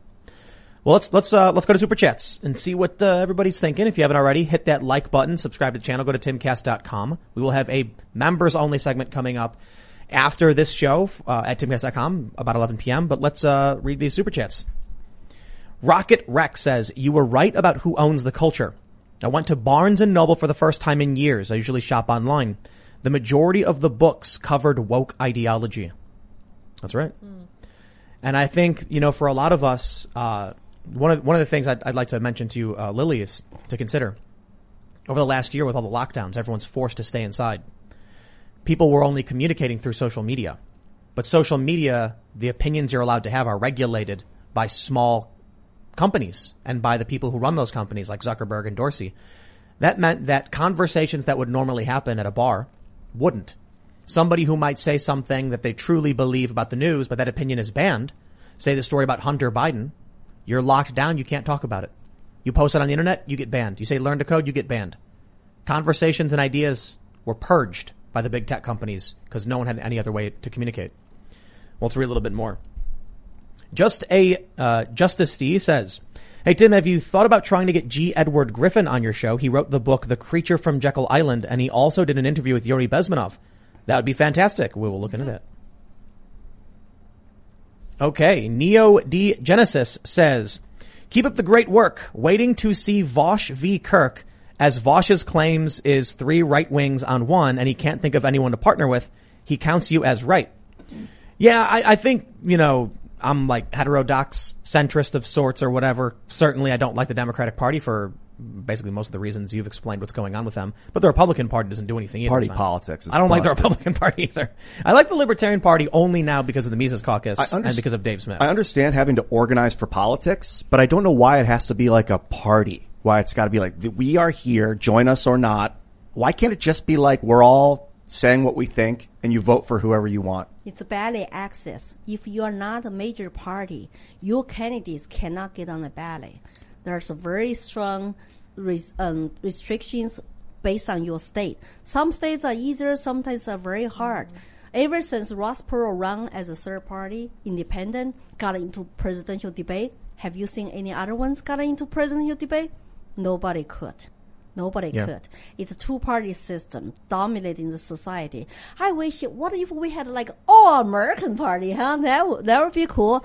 But they saying so, in New Hampshire and Republican Party that I joined, there are lots of good people are fighting the good fight.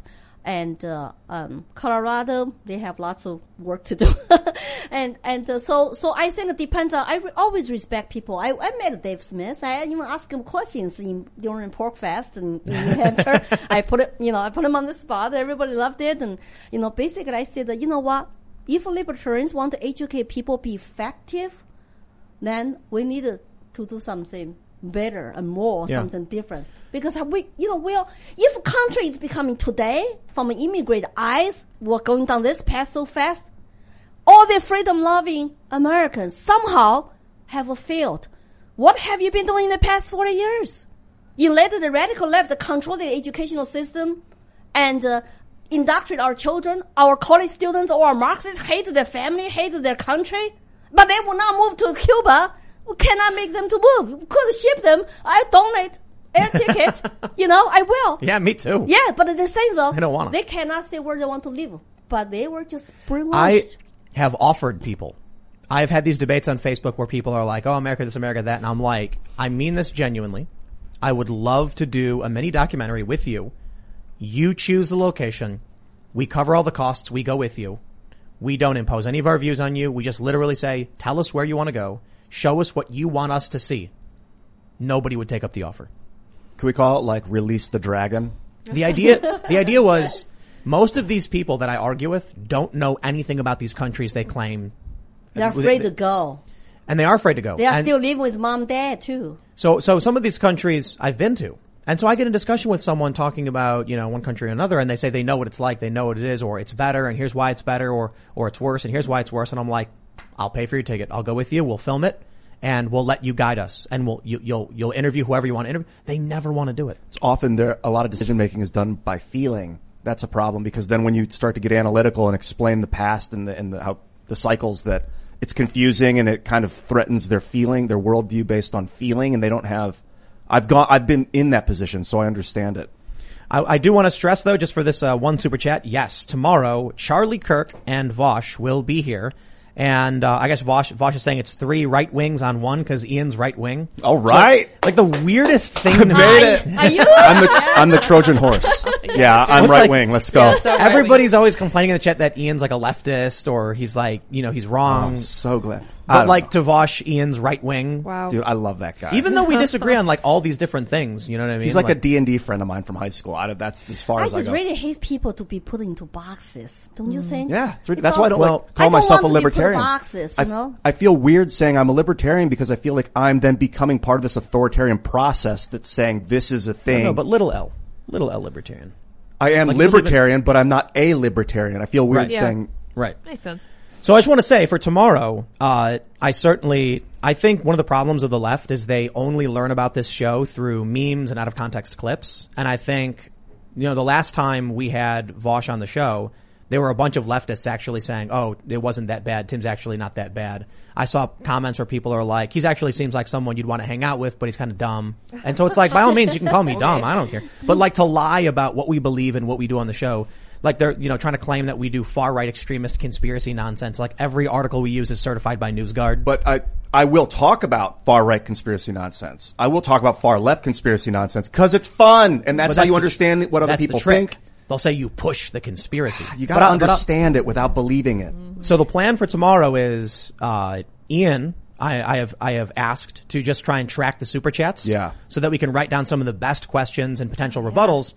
I'm mostly just I want them to have a conversation, and I don't want to intervene unless there's a fact check involved. And I want to try and mostly I don't think it's fair if like Charlie and I are both yelling at Vosh. I don't agree with Charlie on a lot of things. He's a conservative. I'm more libertarian, but we certainly probably agree on more stuff than I would with Vosh. But I don't want to do a show where it's just like a pile on. So if he says something and he claims it's true and says Charlie's wrong, we'll look it up. And we'll call out who we got to call out. When I go to college campuses, lots of times Charlie Kirk's Turning Point USA on that campus normally is my host. They will make a public event. Okay, we have eyewitness of Communist China come to talk to us about her stories, and everybody is welcome. So sometimes I will get the students, especially the students who are in the middle, I would love some people to come to challenge me, ask me questions, or even protest me, right? But it haven't happened yet. Normally, they just listen to my story. Their eyes were really big. They were focused on my pictures and my facial expressions. So I think that, if people just can be calm and listen to each other, respect each other's differences, this country actually can get lots of done.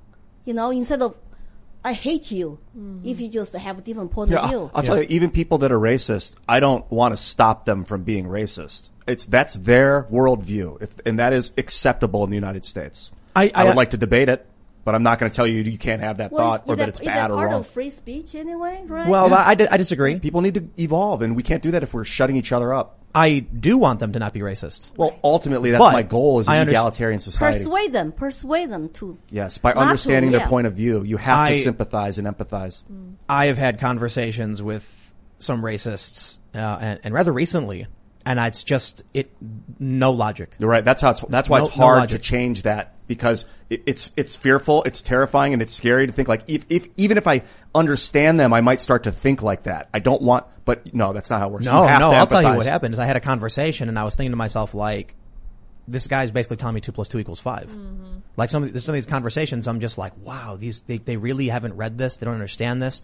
They make way too many broad assumptions, and it's detrimental to the success of this country. I get it. 2.4 plus 2.4 is 4.8, which rounds up to 5. I understand the logic, but it's not logic. It's not real logic.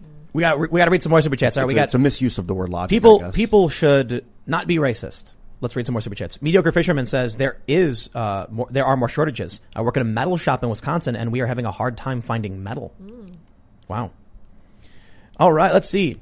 Georgiev says, hello, Tim. Get Vosh and one of the Chinese guests you had on last month to get together on the show. I want to see how Vosh will defend his views then. You know, I respect Vosh for coming on the show now for the second time, and there's a bunch of there's a few other people who have like first tried to play games to get on the show and then didn't come on the show, but now want to come back on the show.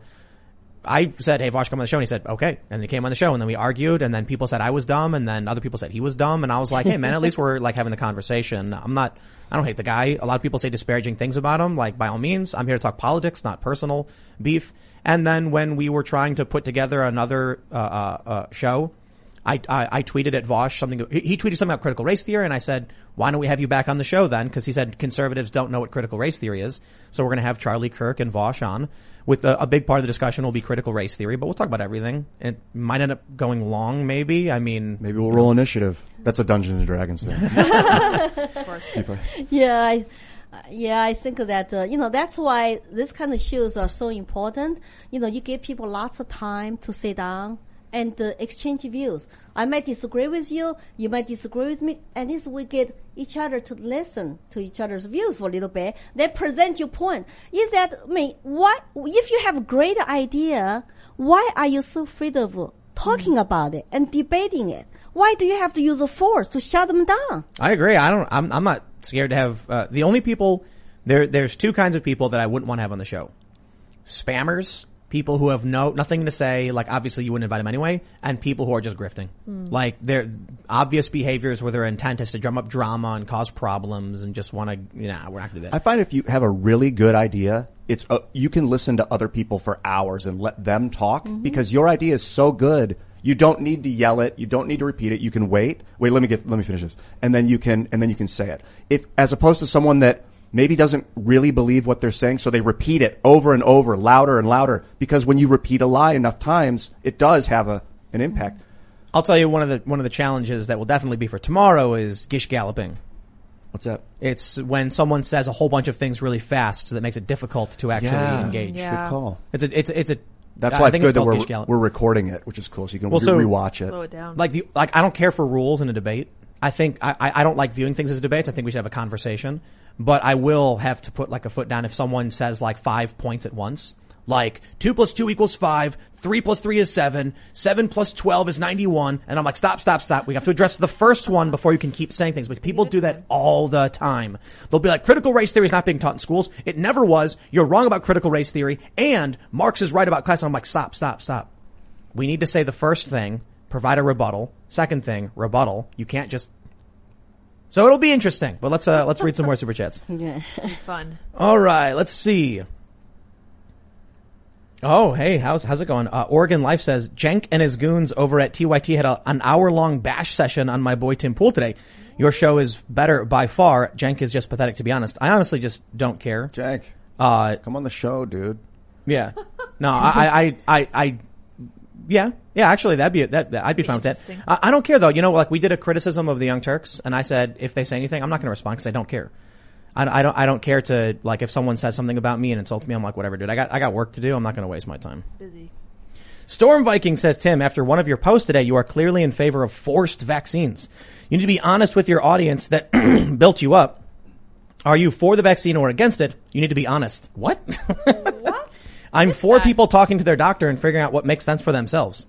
I don't like when people say the vaccine. I'm in favor. I said private businesses can mandate a vaccine. There's so many vaccines in the world. So, like, be specific. I worked for Vice, and in order to travel to other countries to report, you needed to get vaccinated. The security company wouldn't work with us if I wasn't, because they didn't want to deal with someone who had yellow fever.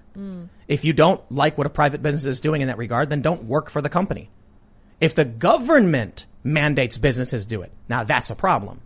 If a pizza shop says we don't want to work with people who don't have, this like vaccines or whatever, I'm like, well then, like, why? The pizza guy doesn't owe you anything. I'm more libertarian than that.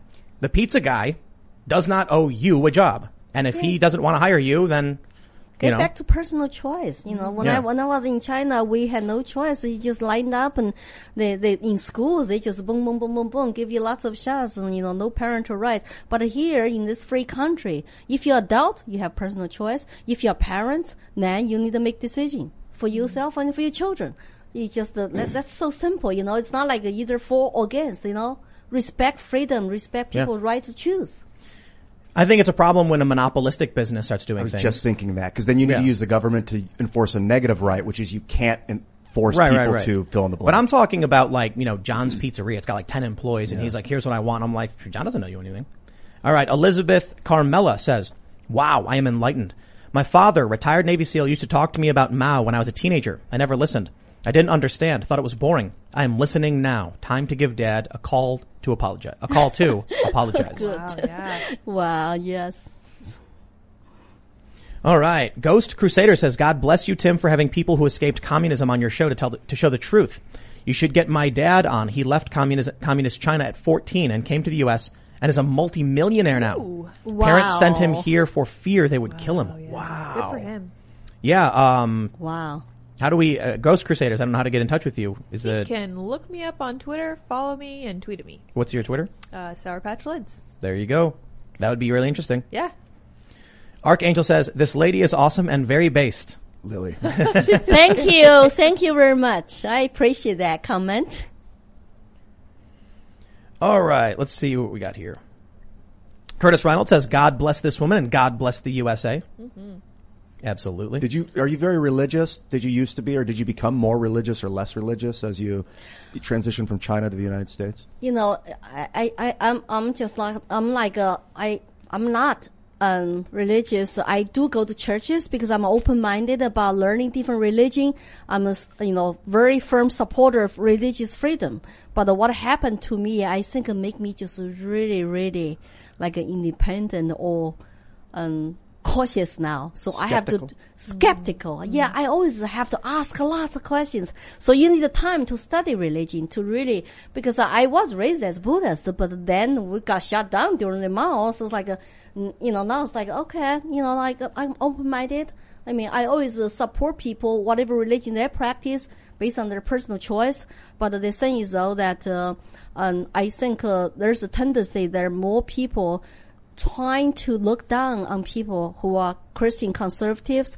But then the people who don't have religion, they believe in government. That's even more threat to me. It's another religion. That's another religion. That's more scary. All right, this one's important. We have Return of the Mac. He says, groundbreaking interview. Stream is shadow banned. Can't find by searching for it and not showing under your channel. Sad day for American Rights. Also, many of you may have noticed the stream was cutting out for some reason. It was, yeah. We have a perfect connection. We have our gigabit line is solidified. Our IT guys here, we've built up, and everything's good. We've had the green light the whole time, but for some reason the stream has been dropping off. Very interesting. Is that because of me? It's never happened before. Yeah. We've had instances where our internet flickers and we can see on our system the stream rate, the bit rate. And so there's been instances where it's like something was wrong. It turned out there was an electrical surge, a lightning strike, and it fried one of our network boxes or whatever. And so then we couldn't even use our backup internet. We have backup internet. So it's an automatic system. When one goes down, it switches over automatically and there's a bump. We can see that happen. This time, nothing on our end. I'm skeptical, as you are, that it's nefarious. I think I worked with mines for so many years that it's usually 98% of the time a technical glitch. Mm-hmm. Well, I hope it is technical. Hopefully, because, otherwise that's even more stuff for us to worry about. Oh, yeah. But we have this. LUA Coder says, Tim, there are a lot of Chinese communist sympathizers in the chat today. China actually sends people to American social media to spread propaganda and pays them for it. They're called Wumaos, which means 50 cents. Yes, I got threatened by them to Wumao. Wumao is a 50 cents army. So every time when you become internet troll, go to say something in favor of the Communist Party and attacking, whoever, like me, for example, on my page, they get paid 50 cents. Really? Yes. Wow. Google, it's Wumao. It's a 50 cents army. Wow. I got threatened on my page. Don't you want to come home again? I once did a video about conflict with China and what China was doing and the U.S. potentially going to war, and a bunch of Western-seeming Chinese YouTubers, they were pro-China YouTubers, telling me I was wrong and making rebuttal videos and coming after me. I just ignore it. I don't care. People can say whatever they want, whatever. Tim, they're paid influencers. Yeah. Yep. We have to be careful how deeply the CCP infiltrated into America. Like my human rights liberty activists in this country from China, somebody who actually was jailed in China before, they're trying to hurt him here. They burn his car. and burn his park like statue. The way I see it is, we're running towards this end goal. And you've got people trying to distract you all the time. They're throwing things at you from the sidelines. I'm not going to stop and get into an argument with the guy who's next to the marathon. Yeah. I'm running a marathon, man. I got places to be. If you stop the chat, you become an easier target. You got to keep moving. Yeah. All right. Paul Bedard says, Tim nailed it. Government and corporate executives love and envy the CCP model. The democratic process is an inconvenience for them. The will of the people is irrelevant because they don't respect citizens. They are beneath them. Yes. Scott Scott Olsowski says, I've been a regular viewer for over a year now, and Lily is by far my favorite guest you've had on. Thank you for sharing your story, Mrs. Williams. Hopefully you can enlighten more Americans. Thank you. I will. I will until I die. Jason Van Kirk says, I'm glad I got to watch this one live. I'm sure YouTube is going to take this one down. Well, the stream has been dropping off, but we record them all and we put them up on a variety of platforms. So, plus we're going to have a members only segment. That's going to be at around 11 p.m. at timcast.com. So go check it out. Laurel says, Lily Tang Williams is on fire. I love this woman. So much fire. I'm from Sichuan. Too much spicy food. And you were born in the year of the dragon. You told me. Yes, before the I'm show. dragon lady too. My husband always tell me, please go focus on liberty. Don't fight with me at home. I love it. What year were you born? 79. What does that make, Ian? I don't know. It's every 12 years you have the. I should look it up. I'm a tiger. It's the Chinese. Tiger. My dad is tiger. Yeah, tiger. What's it called? The Chinese birth? It's Chinese animal? zodiac. Chinese. Yeah. Yeah. My husband is a bull, a pig. Oh. So actually, Awesome. according to Chinese zodiac, it's very funny. Dragon and the pig get along. We have been married for 31 years. I am the it. goat. Oh, Are you really? That is the greatest of all time. The Okay. GOAT. I eat the goat. love it. They do Yeah. call me the goat. from time to Yeah. time. I like that. That's awesome. Fran Dredger. Is that pronouncing it right? Dreger? I don't know. Lily, do you come to middle schools? Yes, and 6th to 8th grade, if they're studying world history, the teachers can request me as their classroom, like guest speaker. Cool. Lily for Liberty, my Facebook page. There you go. All right, let's see. Machismo Joe, is that how you pronounce it? Machismo? Machismo. It's time to start the 2A party. Bridge the gap between the left and the right. Call it the Constitutional Party 2.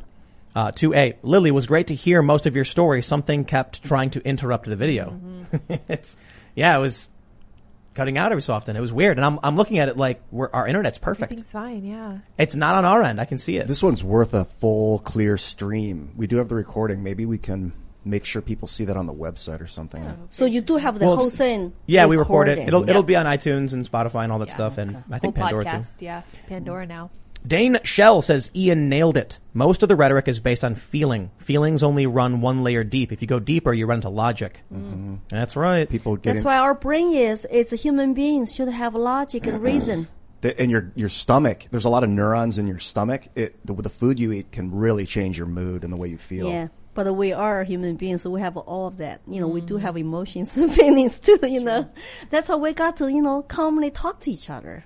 Respect each other. Yes. Here's a good one. FOMO says, Super Chat just for having this amazing woman on. If 20% of, quote, our side had half of this woman's enthusiasm, there'd be no struggle. God bless you. True. Oh, thank you. That's what I'm saying. If people 100%. were animated, there wouldn't be a question. All right. Wow, let's you see. have awesome supporters. Great Incredible audience now. So I can't read Chinese characters, so I can't No. read this. A Chinese character? Yeah, I can't read the Chinese characters. From Caraface, I see your super chat, but I can't read. I don't even know how to pronounce it. It just looks like, I don't know where Chinese to begin. characters. Sorry. I have a YouTube Chinese channel, Mandarin. What's the channel? And it's actually called 华人参议, Voice of Chinese Americans. So I'm trying to get the Chinese to be kind of paying attention what's going on in their new country and get involved locally, because we have to focus on what's going on here now. Otherwise, it's kind of dangerous. We all have no home to go because, if we lose America, no place to go. this is a really great super chat. Cletus Curtis says, I know it's a good guest when I'm fighting tears while holding my 300 blackout. Is that a weapon? It's a gun. Yes. Oh my goodness. Wow. You're inspirational. It's truly American. That's the because message of liberty. I got a little emotional myself, and I cannot help it. People said, you're so passionate, and your passion is contagious. Well, because, my memory coming back to me, I cannot help it to be passionate, Well, I guess we need more passion in this country, right? Yes. Yeah. Slensder says, best guest yet. Thanks for finding Dave Smith, his Secretary of State. Yeah. Well, that's great. That'll be on Dave and, but, absolutely. Get some more libertarians in the house. He's funny, Dave? Great. Oh, he's fantastic. Yeah, I we've met had him a him couple before. times. Yeah. I thought the Libertarian Party was a joke until I saw what he was doing and what he was talking about. And him and the Mises Caucus and, I think there's a bunch of good people coming in and they're reinvigorating it. Or invigorating it in the first place, I guess. Yeah. Some of my friends. Gary Johnson's cool, but I mean, he was really low energy. Yes. He was not too bad the first time running. The second time, I don't know what happened. It seemed like he got disillusioned and thought, well, I have no chance. This big, I can't stop the big machine. I'm going to get 1%. This is nuts. So he just started acting like a clown. Like he just started having fun. That's what it seemed like. All right. This is a good one. Black Rock Beacon says, I want this woman to go berate both Congress and Senate on behalf of free people everywhere. She is my spirit animal. Tim, keep bringing on people who have survived communism. Thank you. More need to hear these stories. Mm-hmm. Absolutely. Yes. All right. Let's see. Thank you. Wow. Very encouraging. Cameron Terry says, hey, Tim, big fan, but I'd like to ask for a little bit of elaboration. When it comes to the private mandate of something like a vaccination, what happens to the concept of your rights end where mine begin, especially as variable and important as meds? So, I think there's got to be medical exemptions. I think they have to be, leaning towards lax in that you have to give the benefit of the doubt to the employee, not the employer. However, it's also based on the size of the business. These are really complicated things. I especially start learning about this as I'm building a business. A business size matters. If a company has less than 50 employees, I really do side with the employer on this one in most capacities. But I do think we need labor rights for a lot of, you can't have scams and stealing from paychecks and things like that. Employees have to have rights. In terms of a vaccine or a job requirement, small businesses I think should have the discretion to run their businesses for the most part as they see fit. I think serving a public accommodation is different. I don't think there should be mandatory vaccines for customers. Employees is different. That employer does not owe you a job and you don't owe him work or anything like that. That's a deal struck between you both. Do you think that if a company were to create a mandatory vaccine for an employee that took the job before the mandatory vaccine was initiated, that they should, and the person refuses, that the employee should have a payout package when they're released? My personal belief is yes. But I think that would be equitable. But I'm saying personal as in if I ran a business, that's what I would do. Should the government mandate it? It's tough. There's a lot of, these questions aren't black and white. And that's one of the biggest challenges because people will say things like, oh, if you believe this, how do you believe this? And I'm because they're two different scenarios and circumstances. And we're dealing with a granular legal system to figure out the best way to navigate these things. If someone, the way I feel is if you're using public space with public plumbing and public roads and access to public fire services and police and all that stuff, then taxpayers should have access to this building because if you're occupying the space and refusing to service a certain type of person because of some ideological belief or you oppose a certain kind of identity group, well, that space could be occupied by somebody else. I don't see us having to accommodate you if you're not going to accommodate the public in return. Employees are different. A business choosing to have an arrangement with an employee is there's 10 employees of this business in a given month. There's 100,000 customers walking in out the door in a given month. Scale matters. But I don't think it's perfect. I'm not saying that I would say this. To quote Chris Rock in the movie Dogma, I don't have beliefs necessarily, I have ideas. Beliefs are hard to change. Ideas you can change. So clearly when Michael Malice came on the show and started saying a bunch of stuff, I was actually, those are really good points. And then I probably moved a little bit more down a libertarian spectrum because of that. Because your alignment shifted. Definitely, Slightly. because you hear smart people give you good arguments, and then Yeah. It's not just the medical exemption, religious exemption. Also, people who already were infected have antibodies.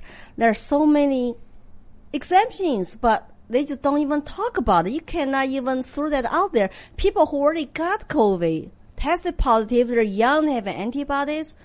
And is that more dangerous actually for them to continue to take another vaccine on top of their, old antibodies? Well, I don't know. I'll say this, people should talk to their doctors because someone I know actually talked to their doctor, and the doctor said if you've had COVID too recently, you can't get it, so you need to talk to a doctor. But right, so it be like a medical decision, like normally between you and your family members and doctors. Yeah. At least government should stay out of it. At least the employer should consider all that kind of exceptions. Religious is a big one. And I can already hear all the leftists laughing and saying, duh, the conservatives who are pro-life. I'm not pro-life. There's a lot of people who are pro-life. I've had a lot of moral arguments, but I've always been private medical decisions have to be between the doctor and the individual. And when it comes to pro-life and pro-choice, that is a hefty moral conundrum. That I don't have the answers to. So I can only say I can put it this way. I am not one of these conservatives who have marched around for pro-life. I have always been more libertarian in that regard. So don't bring those leftist arguments here. It bears no purchase. Also, no vaccine passport. This should be consistent throughout the world. Now EU is doing that. It's like so people cannot even travel to EU, spend money there as tourists anymore? Yeah. It's like, the sense though, if you make people carry this passport, what else are you going to make people to carry on their cell phone? It's like a little code, track everything. All right, my friends, we are going to have a members only segment coming up, and we're going to talk. We'll probably get into some things YouTube doesn't allow, and this always makes those establishment media types angry that we can have these conversations over at timcast.com. So become a member. It should be up around 11 p.m. or so. You can follow us at timcastirl. You can follow me at timcast. Did you want to, Lily, shout out any social media or your organization or anything? Yes, if you want to write to me and contact me, I have a public page, Lily for Liberty, LILY 4 Liberty. Lily for Liberty sounds very good. And my Twitter is also Lily for Liberty. That's where, I was found by Lydia. And my YouTube channel is Lily Tang Williams. If you're not on Facebook, you can always follow my YouTube and subscribe and share because it's very educational, especially you have young people who really want to learn more. Like some of my interviews, people will write to me, oh, Lily, after your interview, actually, I started to rethink about BLM I used to really support. Because they start to hear, trend markets, what does that mean? They start to do research. So it's very encouraging. So I will appreciate you go share my stories and follow me. And thank you, Tim, for having me tonight. Absolutely. Thanks for coming. Thanks, Lily. Yeah. You can follow me at Ian Crossland and at iancrossland.net if you want a nexus point for most of my social media and activity. Thanks for coming, guys. And I just want to say that I hope that you guys will join over at our website to help us stick it in the eye of the mainstream media because they're not fans of ours and we're not fans of theirs. You guys may also follow me on Twitter at Sour Patch Lids as I document the training of my little cat Dip. Today I trained him to sit. He's a very good boy. He's very treat responsive and he's adorable. Join me there. We'll see you all over at timcast.com. Thanks for hanging out. Bye, guys.